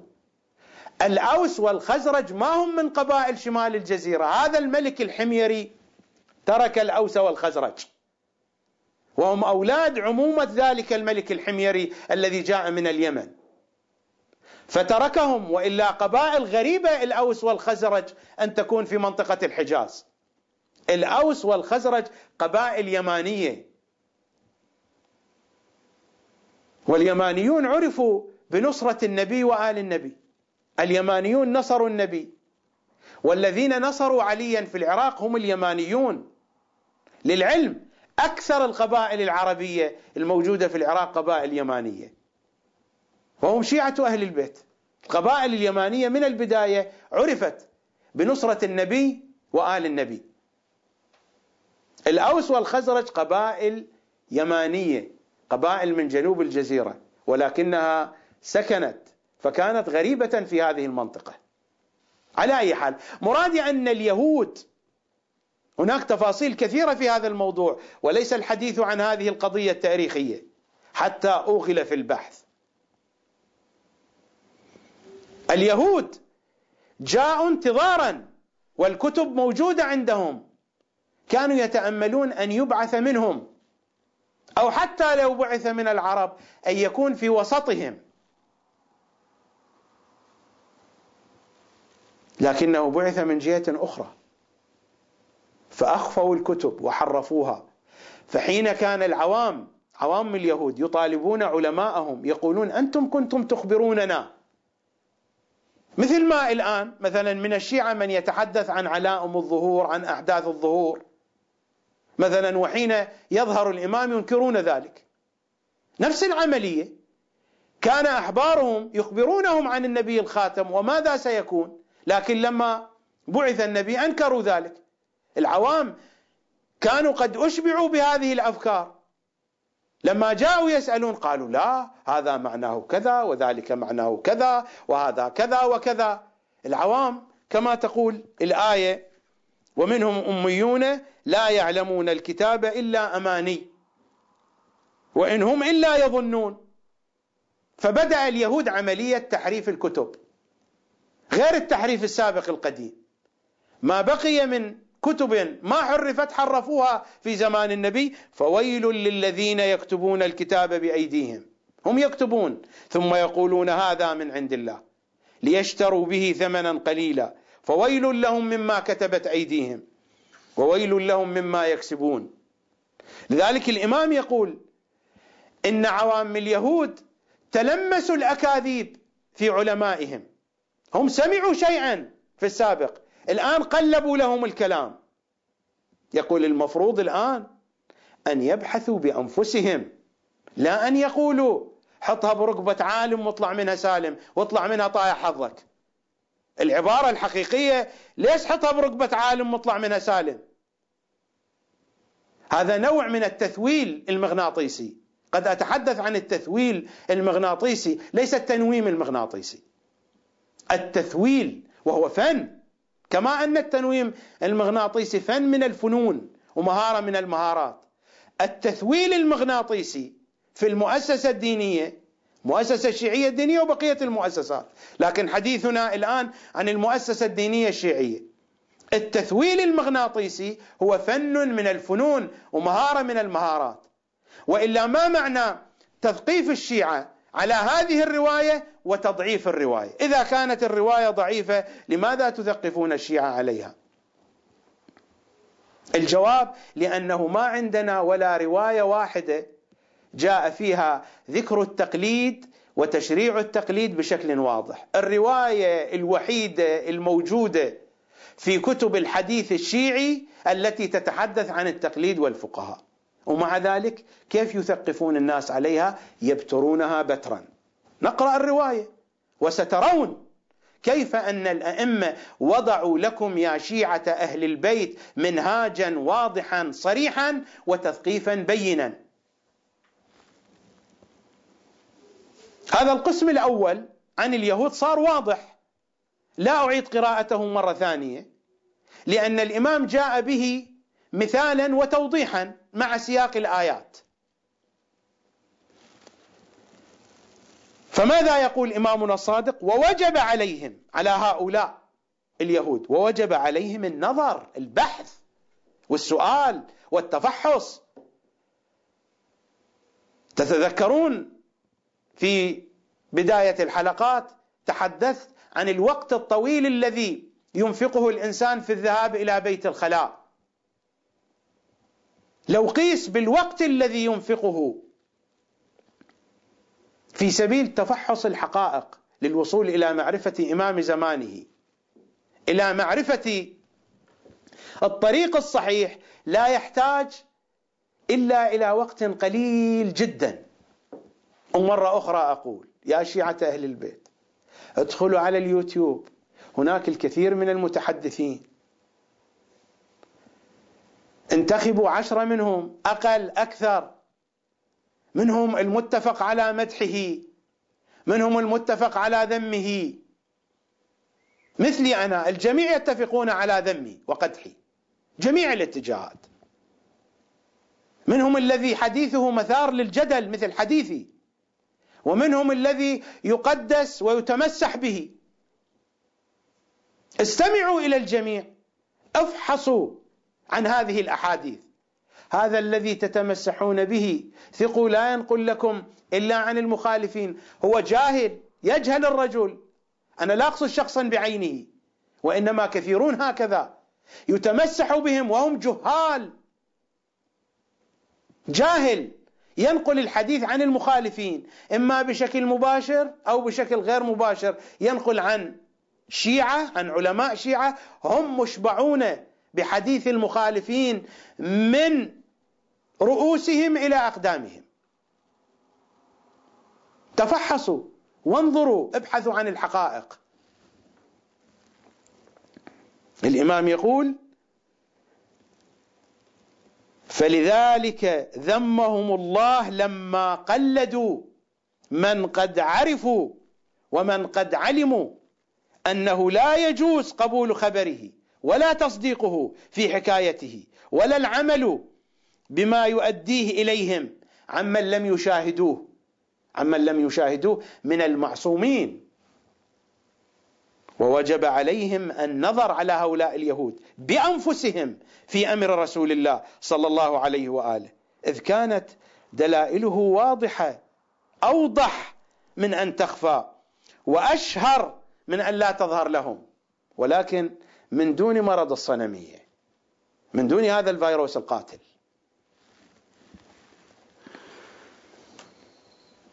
القسم الثاني من الرواية وهو الأهم، لا زالت الرواية طويلة، الرواية طويلة ولا زالت طويلة. وكذلك عوام أمتنا إذا عرفوا من فقهائهم الفسق الظاهر والعصبية الشديدة. الفسق الظاهر قد لا نراه لأنه الأساليب تختلف من زمان إلى زمان. كان في زمن من الأزمنة من فقهاء الشيعة ومن غيرهم من يمكن أن ترصد عندهم الفسق الظاهر، لكن الأساليب تتغير، لكن هناك أشياء لا تتغير. وكذلك عوام أمتنا إذا عرفوا من فقهائهم الفسق الظاهر والعصبية الشديدة والتكالب على حطام الدنيا وحرامها.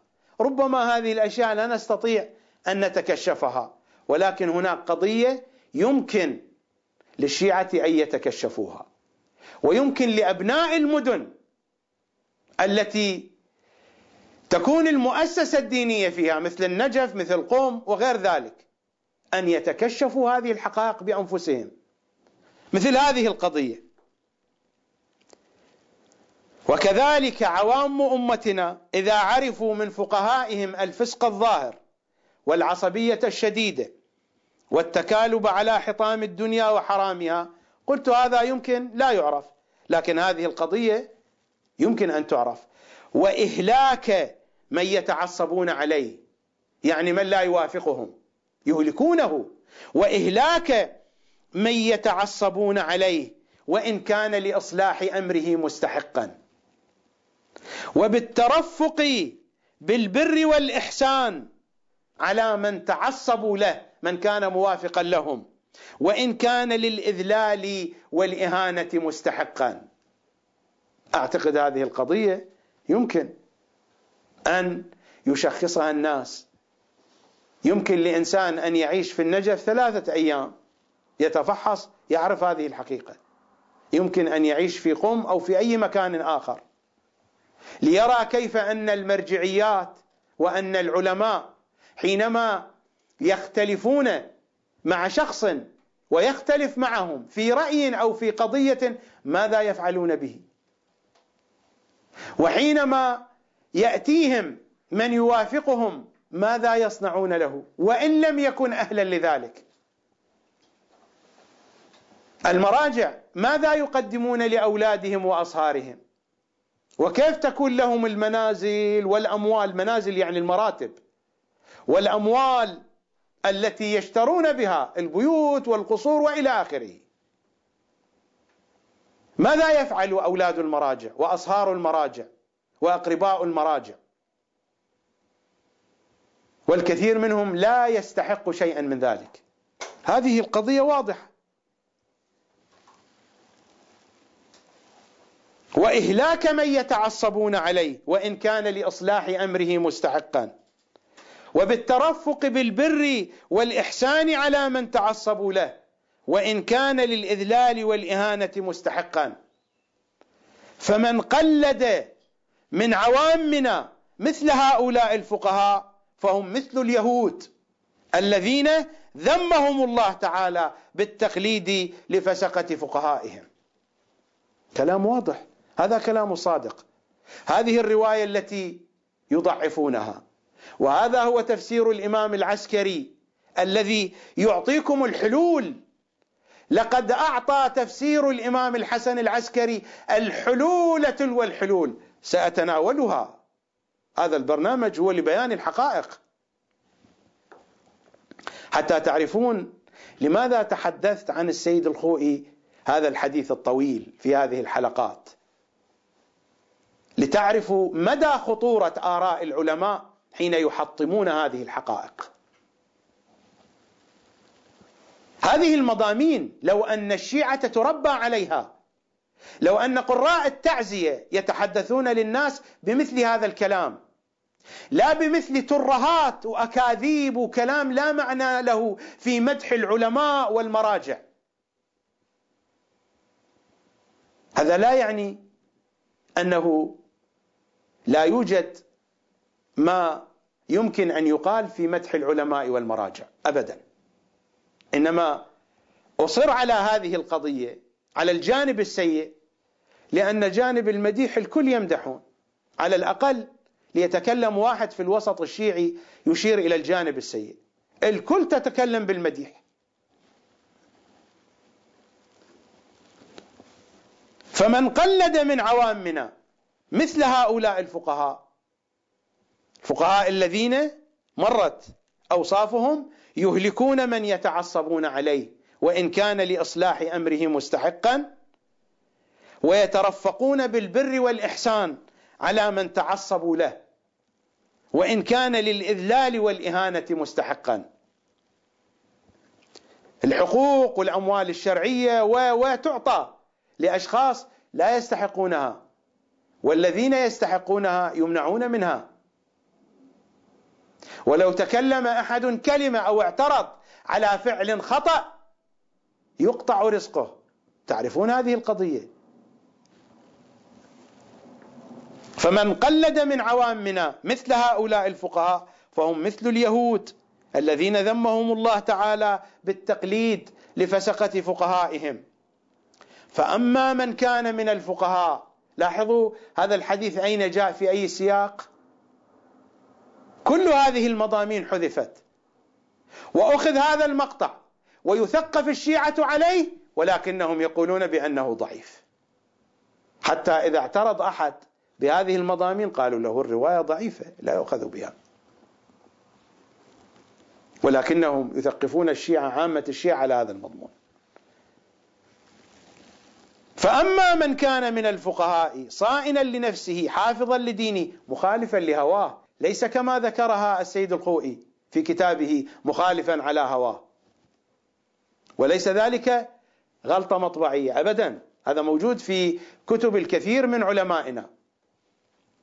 فأما من كان من الفقهاء، وموجود في نسخة من النسخ أيضا من تفسير الإمام الحسن العسكري، لكن النسخة الأصح هي هذه النسخة التي بين يدي، ولا يعني أنها خالية من العجمة، فيها عجمة أيضا بسبب المحققين والمصححين. فأما من كان من الفقهاء صائنا لنفسه حافظا لدينه مخالفا لهواه مطيعا لأمر مولاه، مطيعا لأمر مولاه يعني أمر الإمام المعصوم، يعني أمر الإمام الحجة. ومر علينا المجالس العلمائية الخالية من ذكره الشريف. مخالفا لهواه مطيعا لأمر مولاه فللعوام أن يقلدوه. فقط هذا المقطع يقتطع من هذه الرواية الطويلة، وحتى لم يكملوا، هذا خطأ علمي وتحريف واضح، لم يكملوا بهذه العبارة وذلك لا يكون إلا هذه المعاني، وذلك لا يكون إلا في بعض فقهاء الشيعة. هذه المعاني لا تكون. هذا الكلام لماذا لا تذكر هذه العبارة مع أنها جزء لا يتجزأ عن العبارة السابقة؟ لماذا؟ أليس هذا تدليس؟ فأما من كان من الفقهاء صائنا لنفسه حافظا لدينه مخالفا لهواه مطيعا لأمر مولاه فللعوام أن يقلدوه، وذلك لا يكون في بعض النسخ إلا بعض فقهاء الشيعة، وفي بعض النسخ إلا في بعض فقهاء الشيعة، وذلك لا يكون إلا بعض فقهاء الشيعة لا جميعهم. الإمام يقول لا جميعهم. الآن الموجود النظرة الحسنة وهذا الوصف للجميع، الإمام يقول القلة، البعض لا جميعهم. القلة هي الموصوفة بهذا الوصف، الجميع ماذا؟ الجميع هم أشباه أحبار اليهود. الكلام السابق: فمن قلد من عوامنا من مثل هؤلاء الفقهاء الذين هم الأكثرية. قبل قليل مر علينا: فمن قلد من عوامنا مثل هؤلاء الفقهاء فهم مثل اليهود الذين ذمهم الله تعالى بالتقليد لفسقة فقهائهم. يعني الشيعة المقلدون مثل اليهود، والفقهاء مثل الأحبار. هؤلاء الأقلية أو الأكثرية؟ هؤلاء الأكثرية. الرواية تقول هكذا. لست أنا، لا تقولوا بأنني هاجمت العلماء والمراجع، هذا كلام الصادق. فأما من كان من الفقهاء صائنا لنفسه حافظا لدينه مخالفا لهواه مطيعا لأمر مولاه فللعوام أن يقلدوه بالخيار، ليس على العوام كما يكتب في بعض كتب العلماء أو كما يقولونه في بعض الأحيان. وذلك لا يكون إلا بعض فقهاء الشيعة. يا جماعة، بعض يعني القلة، على أكثر ما يمكن الثلث، الربع، النصف.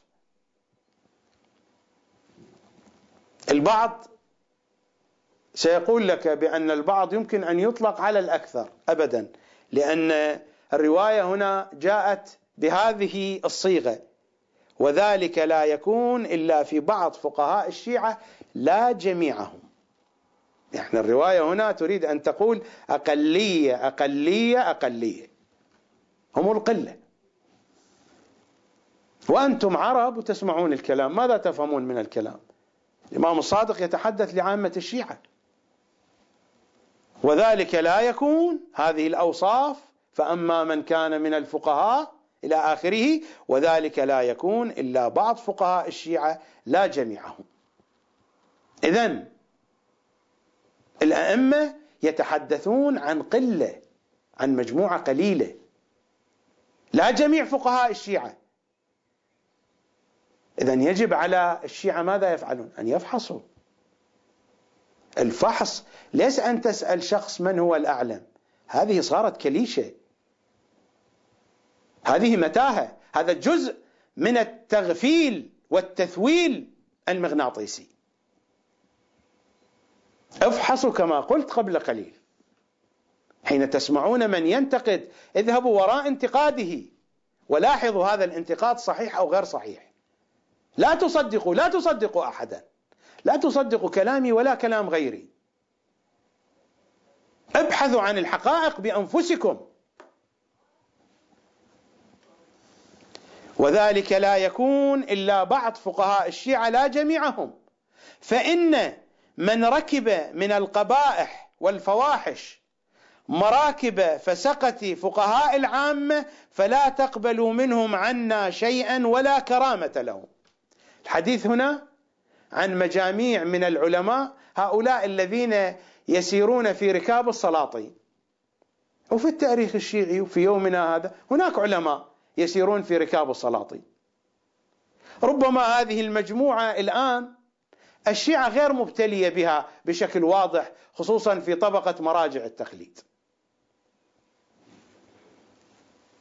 الإمام هنا سيتحدث عن مجموعتين من الفقهاء، مجموعة تسير في ركاب السلاطين، هي هذه المجموعة: فإن من ركب من القبائح والفواحش مراكب فسقة فقهاء العامة، لأن فقهاء العامة معروفون يسيرون في ركاب السلاطين وهم يعيشون على فضلات موائد السلاطين. فإن من ركب، يعني من فقهاء الشيعة، من القبائح والفواحش مراكب فسقة فقهاء العامة فلا تقبلوا منهم عنا شيئا ولا كرامة لهم.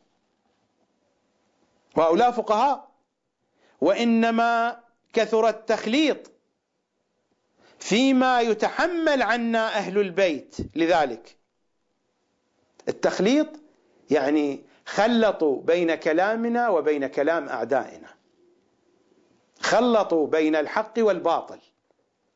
وإنما كثر التخليط فيما يتحمل عنا، ينقل يعني ينقل فيما يتحمل عنا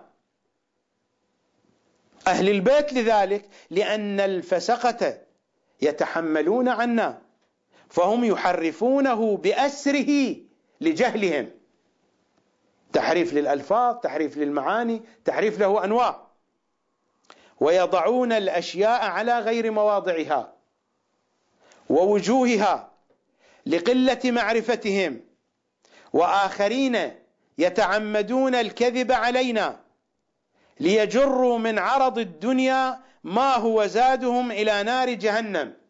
ربما هذه المجاميع غير موجودة الآن في وسط مراجع التقليد، لكنها كانت في الأزمنة الماضية، كان من مثل هذه النماذج في زمان الأئمة وفي الأزمنة الماضية، ومن مثل هذه النماذج موجودة الآن، لكنها ليس في مستوى مراجع التقليد. الموجود في مراجع التقليد، أنا لا أتحدث عن أشخاص بأعينهم، أتحدث عن مراجع التقليد في هذه المرحلة أو المراحل السابقة من الماضين أو المراحل التي ستأتي في المستقبل. أنا هنا لا أشخصن الكلام وأقول هذا لا تقية ولا مجاملة ولا مصانعة.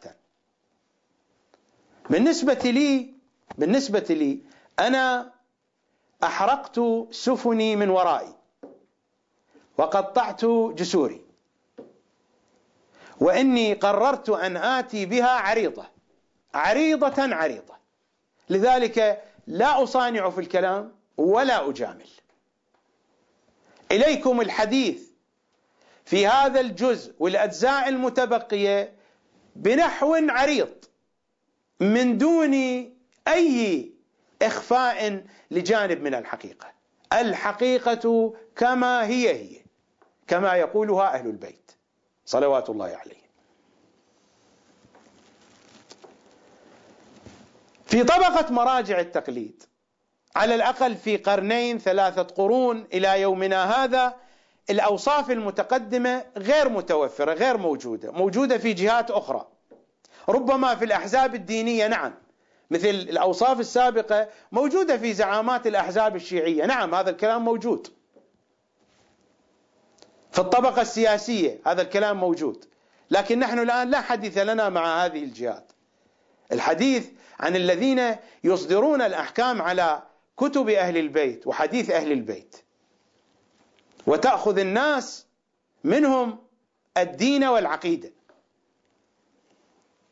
هنا المقطع يتركز على هذه الطبقة، ومنهم، ولا زالت الرواية لم تنتهي، تلاحظون الرواية غطت جميع الاحتمالات، ومنهم قوم نصاب. قوم نصاب لا يعني أن وهابيا يأتي والشيعة تجعله مرجعا لها، أو يأتي شخص وهابي أو شخص حنفي أو حنبلي ويجلس في النجف أو في قم ويقول أنا مرجع الشيعة والشيعة ترجع إلي. هذا المعنى غير متصور أبدا.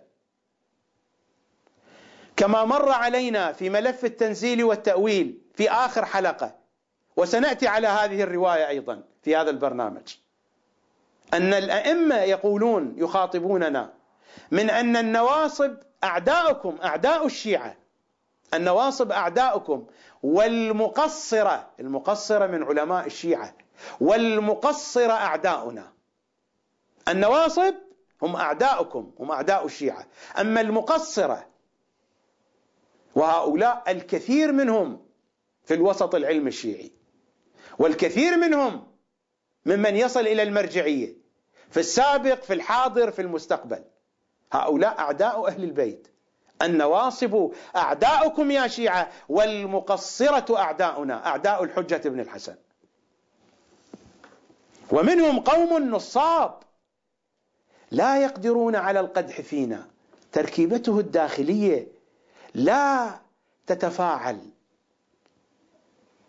تركيبته الداخلية لا تذوب في أهل البيت، تركيبته الداخلية، مزاجها يتجه باتجاه الانتقاص من أهل البيت ولو بأساليب ملتوية، ومحاولة الاقتراب من دائرة أعدائهم بألف أسلوب وأسلوب، بألف طريقة وطريقة، بألف عنوان وعنوان، تارة بعنوان الوحدة الإسلامية، أخرى بعنوان الحفاظ على مصلحة المسلمين، أخرى من أن العدو المستكلب علينا مستكلب على الجميع لا يفرق بين الشيعي والسني، أخرى من باب التقية، أخرى من باب التزاحم في الملاكات، أخرى من باب المصالح، أخرى من باب أننا نفعل كذا حتى نؤثر فيهم لأجل هدايتهم، أخرى لأجل دفع أضرارهم، نحن قلة، نحن ضعفاء، وأمثال هذا الكلام، وهو لا صحة له. المرض موجود في الداخل.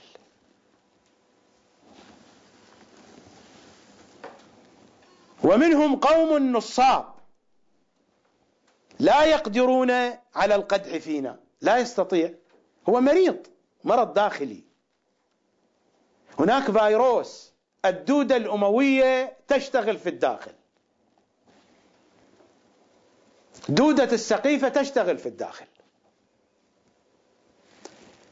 ومنهم قوم نصاب لا يقدرون على القدح فينا، يتعلمون بعض علومنا الصحيحة فيتوجهون به عند شيعتنا. دائما أكرر هذا الكلام، بأن الثقافة الشيعية، بأن العلوم الحوزوية مصبوغة بصبغة أهل البيت، خليط، مأخوذ شيء من أهل البيت وأشياء من آخرين، ومصبوغة صبغا باسم أهل البيت، وهذه هي الحقيقة. ومنهم قوم نصاب لا يقدرون على القدح فينا، يتعلمون بعض علومنا الصحيحة فيتوجهون به عند شيعتنا، يتحدثون على المنابر وعلى الفضائيات وفي الكتب، كل هذا باسم أهل البيت، والله ما هو عن أهل البيت، الكثير منه مأخوذ عن المخالفين. وحتى الذي ينقل عن أهل البيت ما يريدون هذا الكلام يصل إلى شيعتهم، لأنهم قالوا ما هو أعمق منه لشيعتهم، يريدون غير هذا يصل لشيعتهم. قالوا هذا الكلام الذي ينقله هؤلاء لأنه مكتوب عن أهل البيت في الكتب الشيعية، لا يستطيع أحد أن يشكل عليهم. هذا الكتاب شيعي، لكن أهل البيت لا يريدون هذا الكلام يصل إلى شيعتهم، لأن هذا الكلام سطحي، ونحن في مرحلة التأويل، ومرحلة التنزيل انتهت. ومنهم قوم نصاب لا يقدرون على القدح فينا، يتعلمون بعض علومنا الصحيحة فيتوجهون به عند شيعتنا، وينتقصون بنا عند نصابنا، عند نصابنا ليس عند الوهابية. ومنهم قوم نصاب فيما بينهم، يعني منهم وفيهم، وينتقصون بنا عند نصابنا، ثم يضيفون إليه أضعافه وأضعاف أضعافه. وحتى لو حملتها على النصاب النواصب مثل الوهابية، فهناك من علماء الشيعة من يلتقي بالوهابية ويحدثهم بغير الحديث الذي يتحدث به في الوسط الشيعي، لا من باب التقية، أصلا الذي يتحدث به في الوسط الشيعي هو من باب التقية، وإنما الذي يقوله صدقا هو الذي يتحدث به مع الوهابية. ولا أقول هذا على سبيل الاحتمال، أنا عندي أرقام وأسماء كبيرة، لكنني لا أملك فيديو أو كتاب، أما أني أعرف ذلك وبالتفصيل.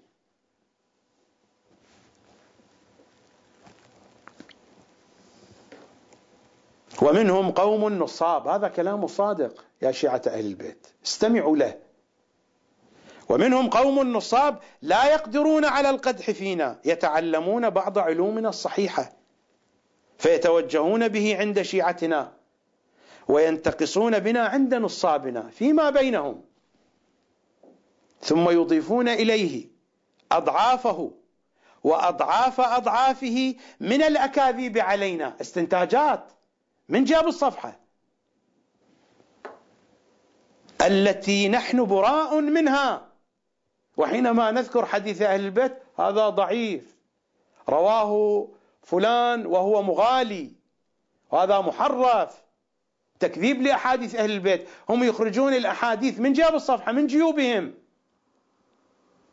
وينقلون من المخالفين ويعطونه للشيعة على أنه حديث أهل البيت، وبهذا يحكمون علي وعلى أمثالي بالضلال لأنني أنقل حديث أهل البيت. وليس المهم أنا الشخص، أنا أموت ويأتي غيري وغيري. نحن نتحدث عن منهج، عن منهج في مقابلة منهج، ليس عن أشخاص.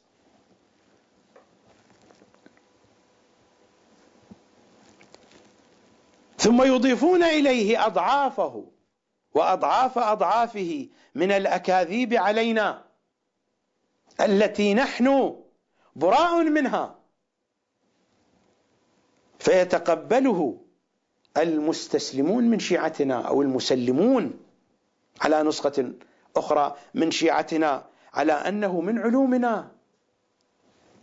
فضلوا هؤلاء الفقهاء وأضلوهم وأضلوا الشيعة معهم، وهم أضر. هذا كلام صادق ما هو بكلامي. وهم أضر هؤلاء الفقهاء على ضعفاء شيعتنا من جيش يزيد على الحسين بن علي عليه السلام وأصحابه. هؤلاء ألعن من شمر. جيش يزيد فيه شمر وفيه حرملة، ألعن من حرملة. هؤلاء ذبحوا حديث أهل البيت من الوريد إلى الوريد، كما ذبحوا رضيع الحسين من الوريد إلى الوريد. هؤلاء رفسوا حديث أهل البيت كما رفس شمر صدر الحسين. هؤلاء ذبحوا فكر أهل البيت ومن القفا كما ذبح الحسين من القفا، بل ألعن من ذلك. الإمام يقول ولست أنا، لست أنا القائل، هذا كلام الإمام. أنا أعلم سيقولون إنه فلان الفلاني الكاذب المضل الدعي كذا وكذا، عميل الوهابية والماسونية و من أمثال هذه الأكاذيب القذرة النجسة التي تكشف عن بواطنهم. سيقولون ذلك ويقولون بأنني قلت عن المرجع الفلاني بأن حرملة أفضل منه. أنا ما ذكرت أسماء، ولكن هناك من حرملة أفضل منه، لست أنا القائل، هذا هو الصادق يقول، وهذا هو الإمام العسكري، وهذه حقيقة. وهم أضر على ضعفاء شيعتنا من جيش يزيد على الحسين بن علي وأصحابه، فإنهم جيش يزيد يسلبون الحسين وأصحابه الأرواح والأموال، وللمسلوبين عند الله، يعني للحسين وأصحابه وللمسلوبين عند الله أفضل الأحوال لما لحقهم من أعدائهم. وهؤلاء علماء السوء الناصبون، هؤلاء نواصب في داخلهم نواصب، المشبهون بأنهم لنا موالون. الناس تتصورهم أنهم موالون وهم نواصب في حقيقتهم. وهؤلاء علماء السوء الناصبون وهم الأكثرية. الإمام قال البعض خارج هذه الصفة، هؤلاء الأكثرية. هذا حديث صادق، ماذا تفهمون منه؟ وهؤلاء علماء السوء الناصبون المشبهون بأنهم لنا موالون ولأعدائنا معادون. ماذا يفعلون؟ يدخلون الشك والشبهة على ضعفاء شيعتنا، دائما يتحدثون للتشكيك في عقائد الشيعة، يدخلون الشك والشبهة على ضعفاء شيعتنا فيضلونهم ويمنعونهم عن قصد الحق المصيب ولا هداية لهم. هذا هو التشبيه الذي شبه به الإمام الصادق الشيعة باليهود، اليهود الذين ضلوا ولا أمل في نجاتهم، هؤلاء كذلك. هذا هو القسم الذي ذمه الإمام. يعني هاي حطها بركبة عالم مطلع منها سالم، كذب، لا حقيقة لها. هذه معناها حطها بركبة عالم وخلي يطيح حظك، هذا معناها الحقيقي. هذا كلام صادق وليس كلامي. والإمام يتحدث عن الأكثرية، قبل قليل قال: وذلك لا يكون إلا بعض فقهاء الشيعة لا جميعهم. هذا البعض هو الممدوح، إذن هذا الذم للأكثرية، كلام واضح. وهؤلاء علماء السوء الناصبون المشبهون. حينما أقول لا تكونوا شيعة للعلماء، أنا أعتمد على كلام الأئمة ليس على كلامي، هذا هو كلامهم. ولو كان المجال مفسوح لجئتكم بروايات كثيرة تؤيد هذا المطلب. هناك شيعة لأهل البيت وهناك شيعة للعلماء، هؤلاء هم شيعة العلماء. وهؤلاء علماء السوء الناصبون، شيعة هم ناصبون في بواطنهم، المشبهون بأنهم لنا موالون. يعني المحتوى الداخلي محتوى ناصبي، إما أن يكون فعلا هو ناصبي فعلا ناصبي ولكنه يخفي ذلك، وإما أن يكون فكره وعقيدته مأخوذا من النواصب، وما أكثر هؤلاء في الوسط الشيعي، خصوصا عند هؤلاء الذين يلقبون بالآيات والحجج، كثير منهم من هذا النوع. الإمام يقول: لست أنا. وهؤلاء علماء السوء، نحن قرأنا هذه الروايات وفحصنا فوجدنا فعلا مثل ما تقول الروايات أن الأكثرية كذلك. وهؤلاء علماء السوء الناصبون المشبهون بأنهم لنا موالون ولأعدائنا معادون، يدخلون الشك والشبهة على ضعفاء شيعتنا فيضلونهم ويمنعونهم عن قصد الحق المصيب. والإمام يستمر، ماذا يريد أن يقول؟ يريد أن يقول بأن هؤلاء الشيعة الذين يتبعون هؤلاء العلماء الناصبون لنا في حقيقتهم أو في علمهم المشبهون بأنهم لنا موالون، ظاهرا يتشبهون بالموالين. يقول: الذين يتبعونهم هؤلاء يضلون ولا نجاة لهم. من الذي ينجو من الشيعة إذن؟ الإمام يقول: لا جرم أن من علم الله من قلبه من هؤلاء العوام، يعني الأقلية أيضا، من بعض، يعني مثل ما مر الكلام عن بعض من الفقهاء، لا جرم أن من علم الله من قلبه من هؤلاء العوام. لذلك هذا معنى الشفاعة. الشفاعة ليس لكل من قال بأني شيعي وما هو بشيعي، لأن هؤلاء لن يحشروا شيعة في يوم القيامة. الذي يحشر شيعيا في يوم القيامة تشمله الشفاعة. نعم، الشفاعة لكل الشيعة في يوم القيامة، لكن لا يعني أن الذي عاش في الدنيا تحت هذا العنوان بأنه شيعي يحشر شيعيا يوم القيامة. من قال بذلك؟ وهذا هو كلام الأئمة، ومثل هذا كثير كثير كثير. لكن أحاديث أهل البيت لا تصل إلى مسامعكم يا شيعة. والله دائما أقول إن في نفسي حسرة، بودي أن أسمع كل شيعة أهل البيت، خصوصا كبار السن والعجائز الذين يموتون وما سمعوا بهذه الحقائق، خصوصا الأكاديميين والمثقفين الذين يتصورون أنفسهم بأنهم على ثقافة ورقي وفهم وهم ما سمعوا بهذه الحقائق. والأنكى من ذلك طلاب الحوزة العلمية أكثرهم لا يعرفون هذه الحقائق، والله لا يعرفون أكثر هذه الحقائق. ولربما الكثير حتى من كبار العلماء لا يعرفون هذه الحقائق، لأنهم يقلدون من سبقهم.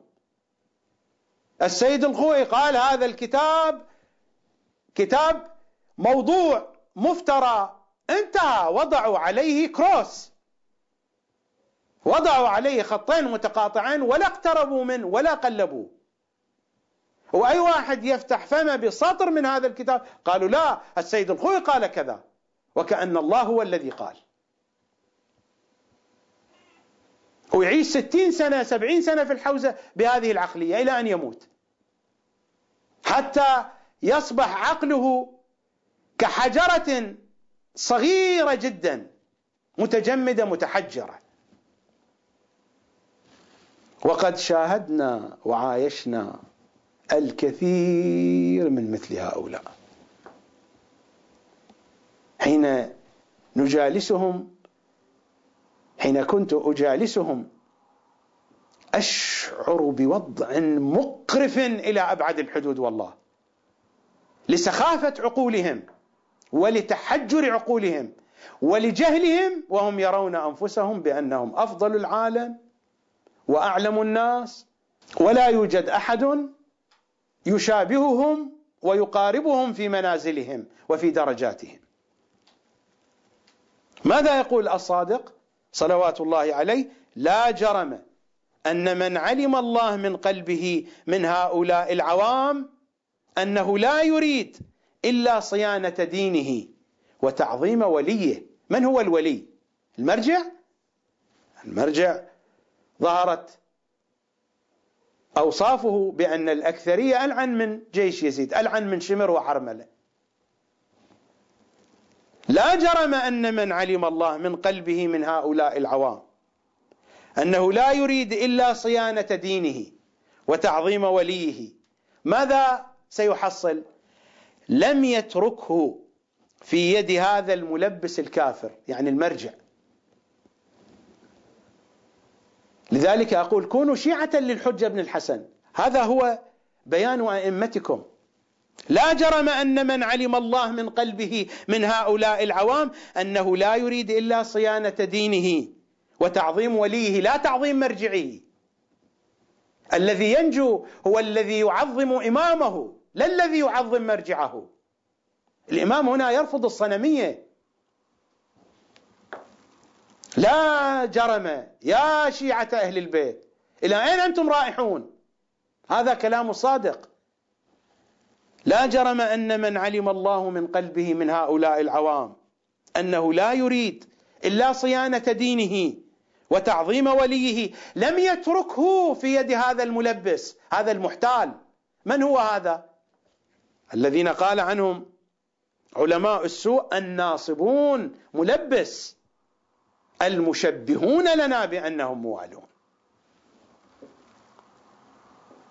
لم يتركوا في يد هذا الملبس الكافر. أنا أذكر المقابلة التي أجراها حسن البحراني مراسل مجلة العالم في طهران حينما جاء سيد محمد حسين فضل الله إلى إيران، وأجرى معه مقابلة ونشرت في مجلة العالم.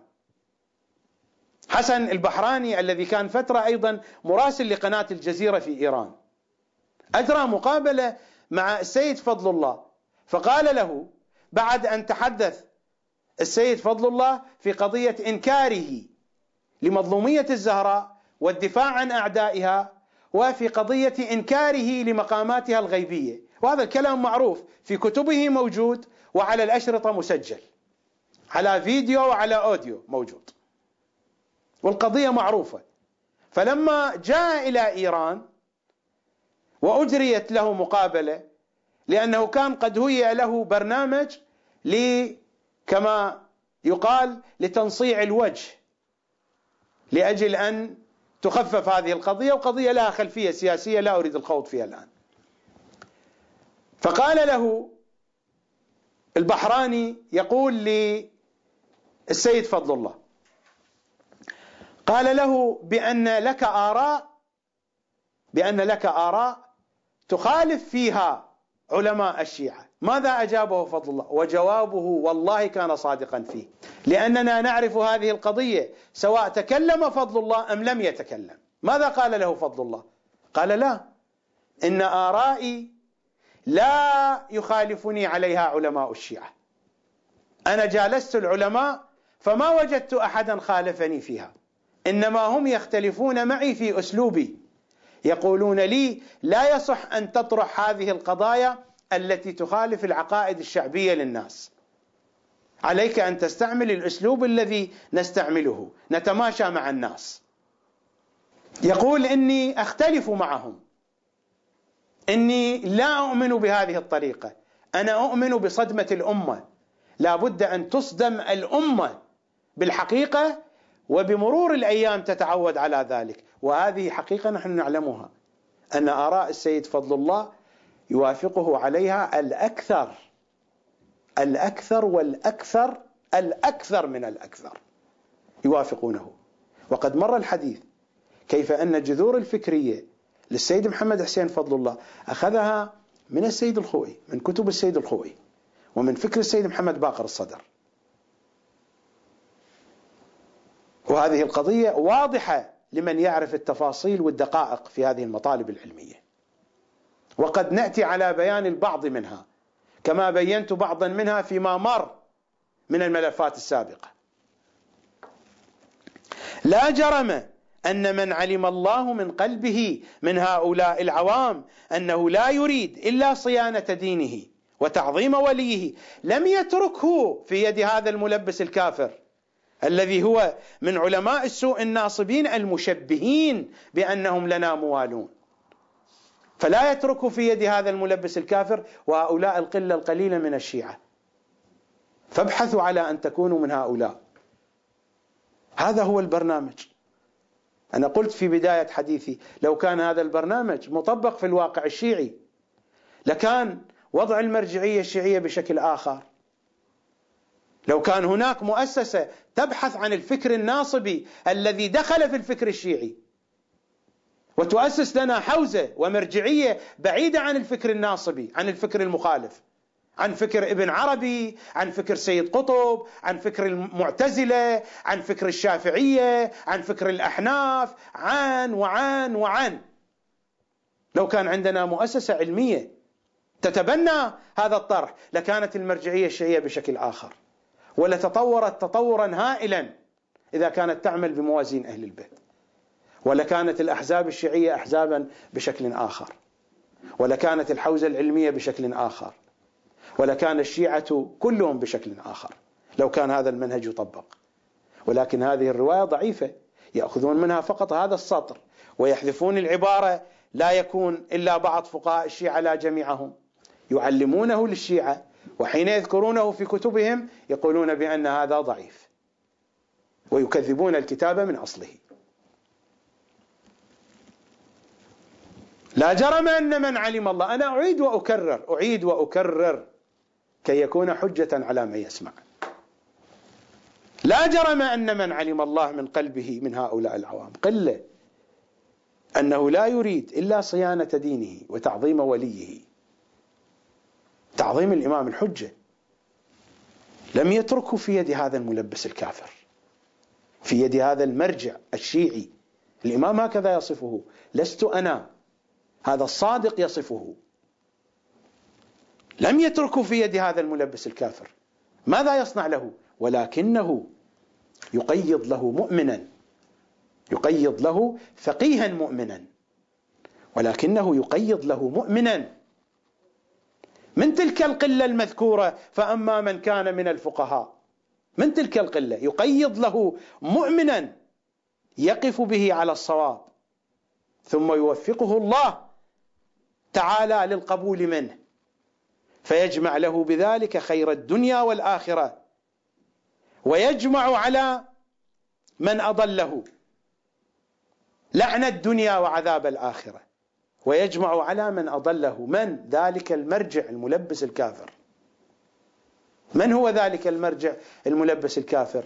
من أوصافه أنه يتعصب على من يخالفه وإن كان لإصلاح أمره مستحقا فيهلكه، وإهلاك من يتعصبون عليه وإن كان لإصلاح أمره مستحقا، وبالترفق بالبر والإحسان على من تعصبوا له وإن كان للإذلال والإهانة مستحقا. يا طلبة الحوزة، ألا ترون هذه الأمور يوميا بأعينكم؟ والله ترونها يوميا بأعينكم. ثم ماذا؟ يتعلمون بعض علومنا الصحيحة، ثم ماذا؟ ويضيفون إليها أضعاف من النواصب، وهم أضر على ضعفاء شيعتنا من جيش يزيد لعنة الله عليه. ولكنه يقيض له مؤمنا يقف به على الصواب، ثم يوفقه الله تعالى للقبول منه، فيجمع له بذلك خير الدنيا والآخرة، ويجمع على من أضله لعن الدنيا وعذاب الآخرة. ثم قال: من الذي قال؟ إمامنا العسكري صلوات الله وسلامه عليه. ثم قال: قال رسول الله، أو أن المراد ثم قال الإمام الصادق صلوات الله وسلامه عليه إتمام للرواية، والذي يبدو هو هذا، أن هذا إتمام للرواية، بقيت سطور قليلة. ثم قال: قال رسول الله صلى الله عليه وآله: شرار علماء أمتنا المضلون عنا. هذا تتمة للرواية، وإلا الرواية انتهت: ويجمع على من أضله لعن الدنيا وعذاب الآخرة. تلاحظون كم الرواية طويلة، وهذا إلحاق بها، لأن ذلك النص المتقدم كان نصا عن الإمام الصادق عليه السلام، ليس عن رسول الله. إمامنا العسكري نقله عن الإمام الصادق، أما هذه البقية فهي عن رسول الله. الإمام الصادق صلوات الله عليه ألحقها، أو ربما الإمام العسكري بالنتيجة هي ملحقة بالرواية. شرار علماء أمتنا المضلون عنا القاطعون للطرق إلينا. يأتي الشيعي يمسك بالكتاب، يقرأ في الكتاب في تفسير البرهان فيراه المعمم، يقول له: ماذا تفعل؟ اقرأ التفسير الأفضل، تفسير سيد قطب، أو تفسير الميزان المشحون بحديث المخالفين. ما تفسير البرهان هذه روايات وإسرائيليات.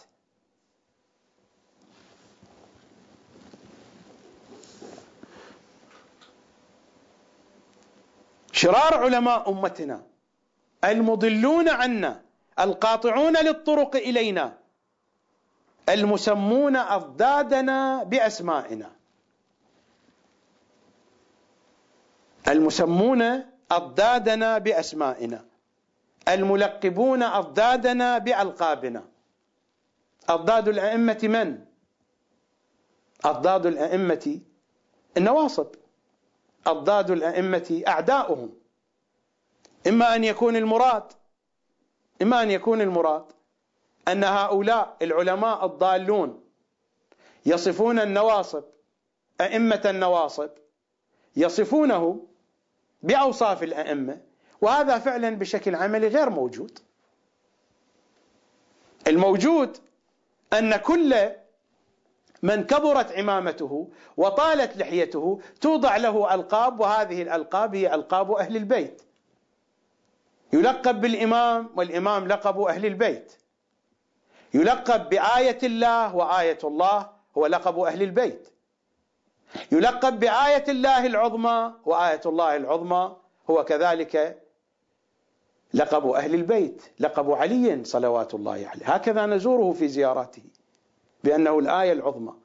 لقب الإمام الجواد حينما نقرأ في زيارته بأنه الآية الكبرى والآية العظمى. كما قال الإمام الصادق بأن الكثير من فقهاء الشيعة نواصب، ولكن تعطى لهم هذه الألقاب. هؤلاء هم أضداد الأئمة الذين يجعلون في مقام الأئمة. القلة القليلة التي مدحها الإمام الصادق. الميزان ما هو؟ العالم الذي لا يقربك إلى أهل البيت لا تذهب وراءه. العالم الذي لا يقربك إلا إلى العالم، أو لا يقربك إلا إلى نفسه، اتركه، هذا يقودك إلى الضلال. العالم الذي يقودك إلى إمام زمانك هو هذا الذي يقربك إلى إمام زمانك، الذي يصنع في نفسك هاجسا ثابتا ودائما يشدك إلى إمام زمانك. هو هذا العالم الذي يجب عليك أيها الشيعي أن تتبعه، أن تتبع بحدود، أن تأخذ منه بحدود، وأن تدقق فيما تأخذ.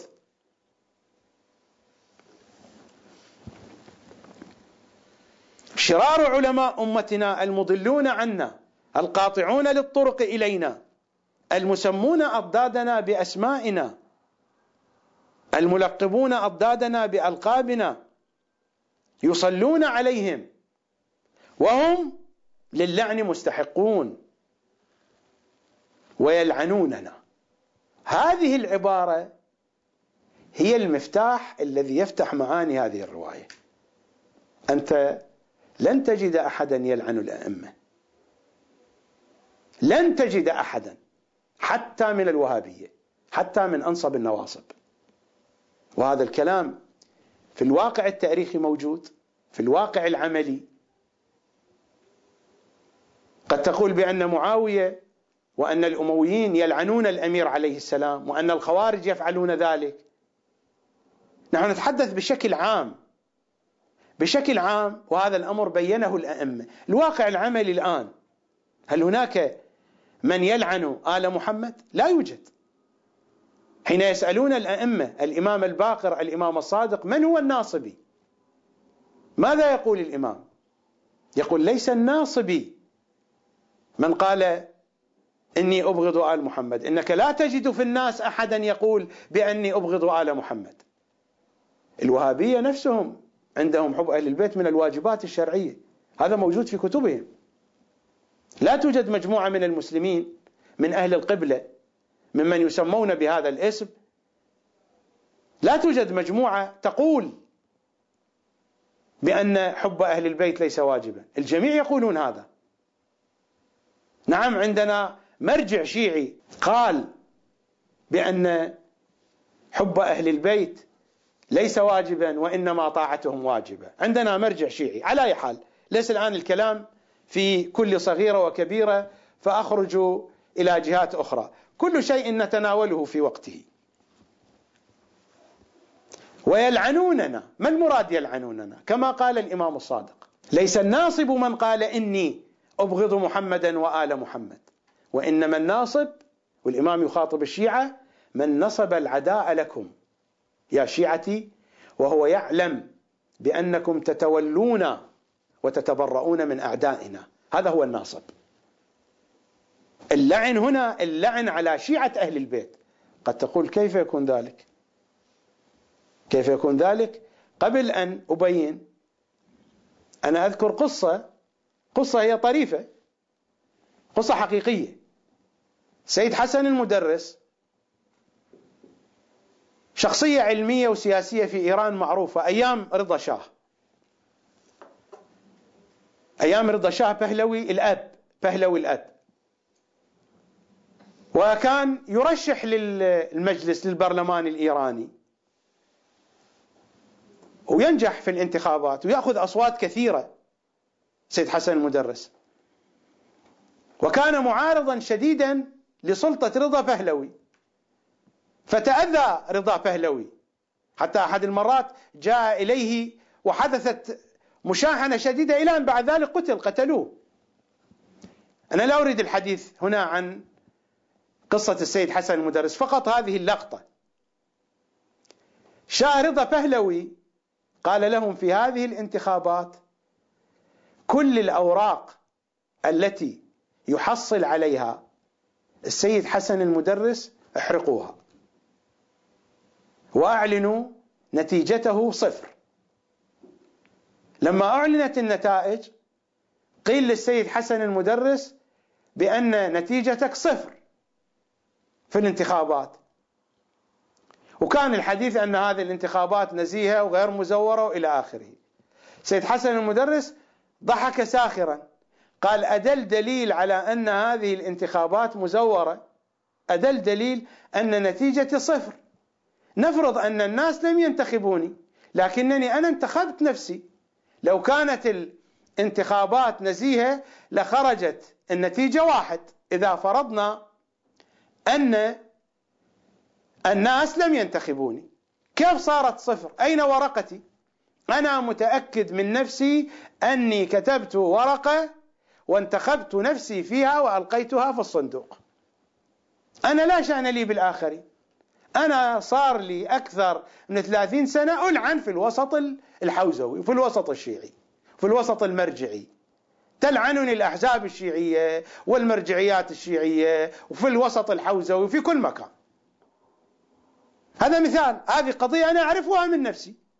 أنا لا أقول بأني كذا وكذا، على الأقل أنا شيعي، يعرفونني أوالي أهل البيت، قد أكون مسيئا، قد أكون فاسدا، قد أكون طالحا، قد أكون فاسقا، قد أكون ما أكون، لكنهم لا يستطيعون أن يقولوا بأني لا أوالي أهل البيت ولا أتبرأ من أعدائهم، لا يمكنهم أن ينفوا ذلك.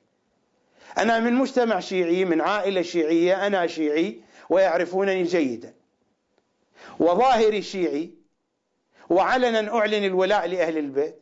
قد تكون أفكاري خاطئة، قد أكون جاهلا، قد أكون كل السيئات اجمعوها في، لكنني شيعي أوالي أهل البيت وأتبرأ من أعدائهم. هذا مصداق أو لا؟ ومثلي كثير في الماضي وفي الحاضر وفي المستقبل، مثلي كثير.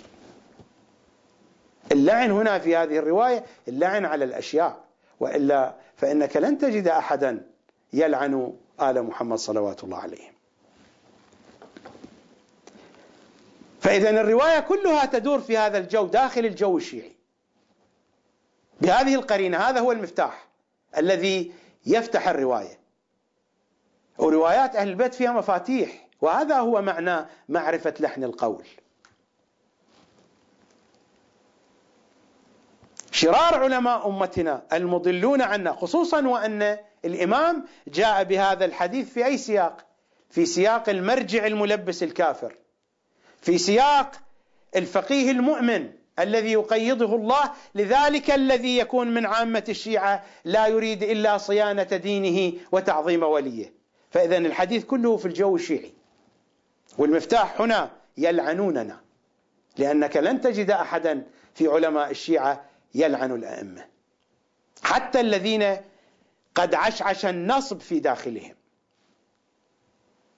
شرار علماء أمتنا المضلون عنا القاطعون للطرق إلينا، طبعا يقطعون الطريق حينما يمنعون الناس أن يستمعوا إلى مثل هذه الأحاديث. ليس مهما أنا الشخص لا قيمة لي، أنا رقم، هذا الرقم يزول وينتهي. المنهج، الحديث عن المنهج، حين يمنعون الاستماع إلى حديثي إنهم يمنعون الاستماع إلى المنهج وليس إلى الشخص. هذا الشخص لا قيمة له، نحن أرقام، وربما غير محسوبين في الإحصاءات العالمية. حينما يقال بأن عدد سكان العالم كذا، ربما نحن أرقامنا غير محسوبة. هل عند أحدكم يقين بأن رقمه محسوب، بأنه محسوب في هذه الأعداد أو حتى في بلدك؟ نحن مجرد أرقام، نحن فقاعات في الهواء. الأصل آل محمد، والأصل منهج آل محمد. نحن وغيرنا لا قيمة لنا، ما نحن إلا حروف مهملة لا معنى لها. أيضا إمامنا الزاكي العسكري يقول: لولا آل محمد لكنتم كالبهائم، وهذه هي الحقيقة.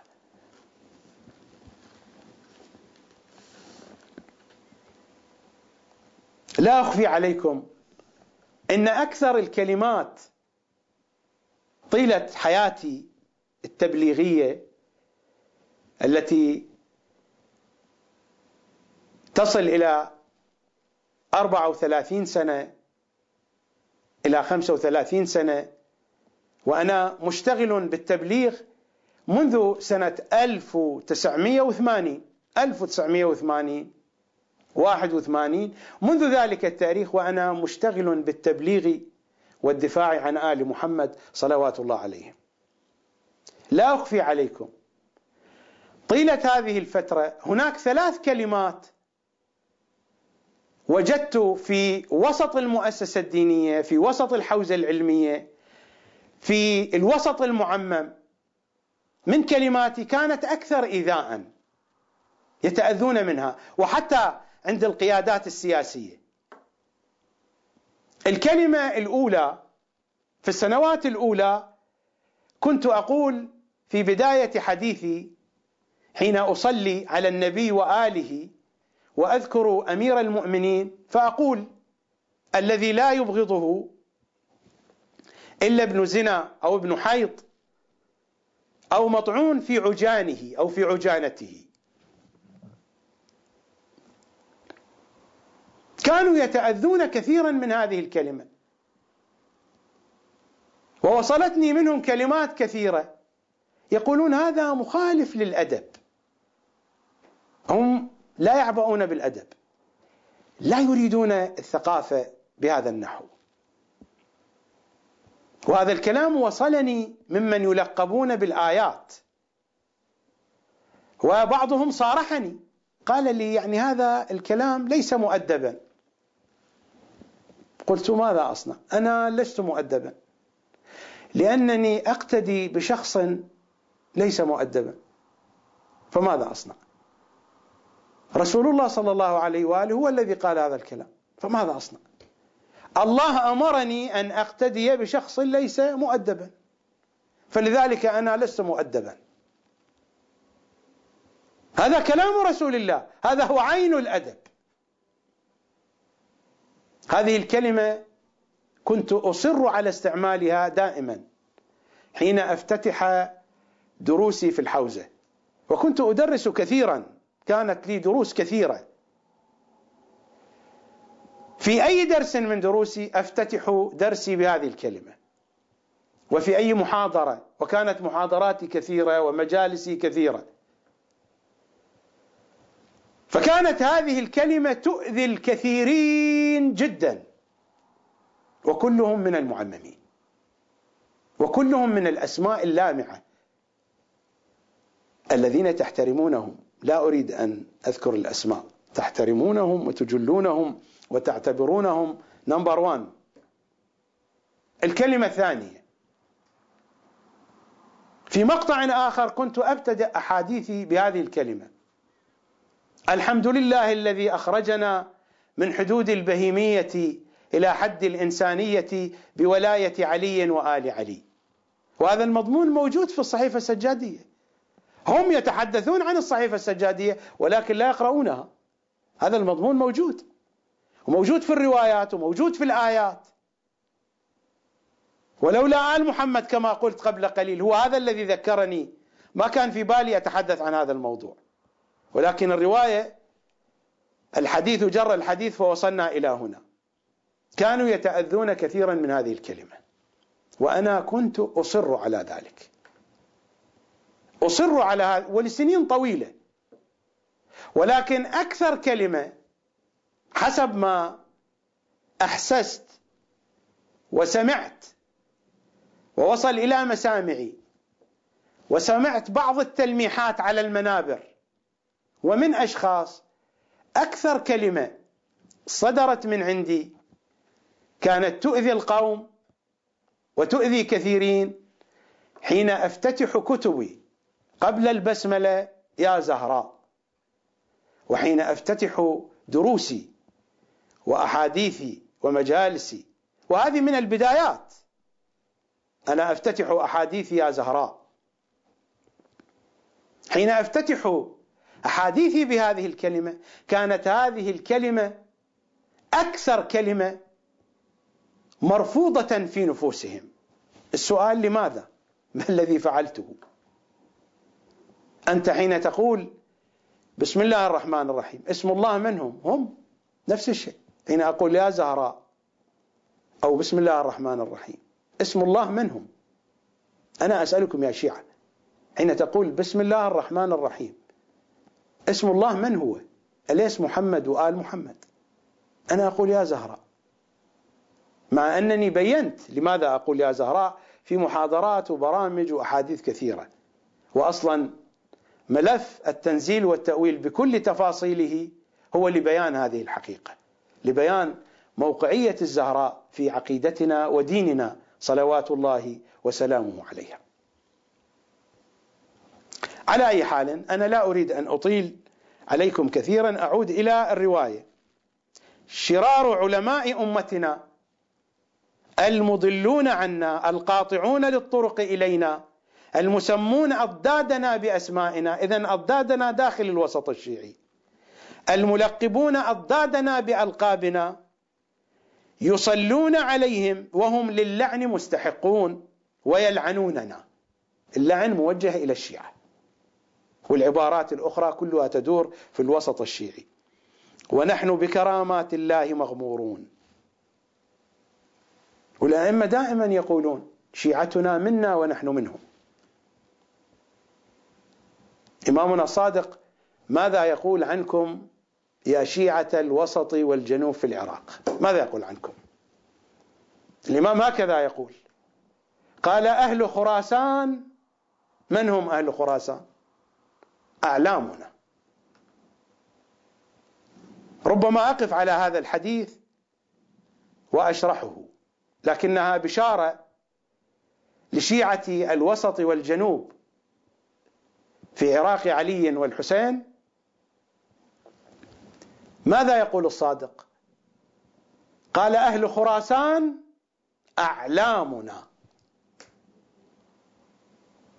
وبعد وأهل قم أنصارنا، وبعد وأهل كوفة أوتادنا، وبعد وأهل هذا السواد يعني جنوب العراق، وأهل هذا السواد إنهم منا ونحن منهم.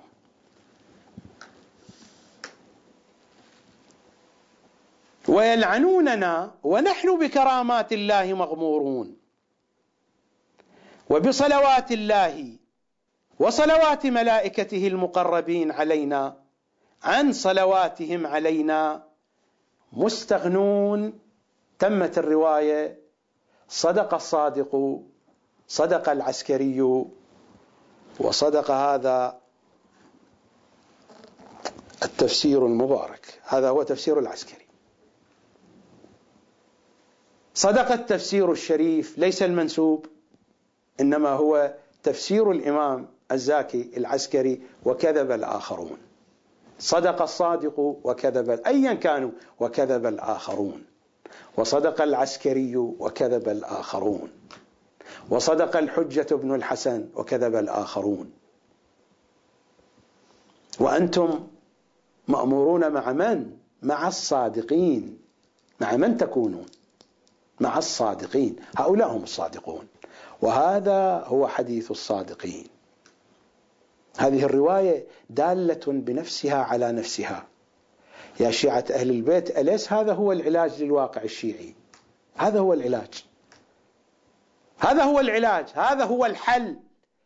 هذه هي الأجوبة الشافية والكافية والوافية لكل الأسئلة التي طالما توجه لي أينما أذهب بخصوص المرجعية والتقليد والوضع الشيعي. هذه هي الأجوبة الشافية والكافية والوافية. وللحديث صلة، أتم الحديث في الحلقة القادمة يوم غد إن شاء الله تعالى.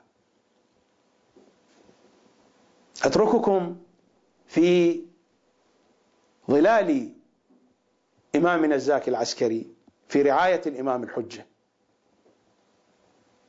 صلوات الله وسلامه عليه، الذي يدوم ظله، لا كما يقال للعلماء دام ظلهم، دوام الظل للحجة بن الحسن، ولا ظل إلا ظله صلوات الله عليه.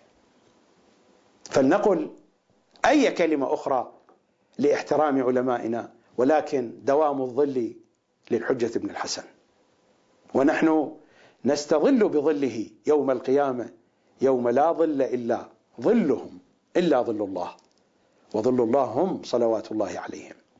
وكل شيعة هي في ظل إمامها، ذلك هو الظل الدائم. دام ظلك يا بقية الله.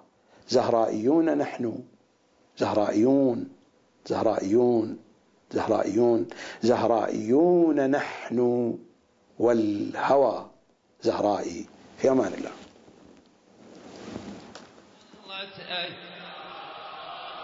والقائم ترفل راياته، هلا بيك ظلت أيام، والمهدي يصفح، هلا بيك. ظلت أيام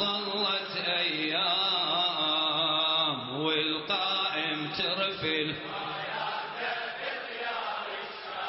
ظلت أيام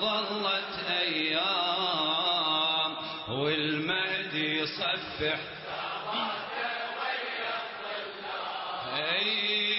منتظر الإنسانية تبدي الثورة منتظر الإنسانية تبدي الثورة وين بدي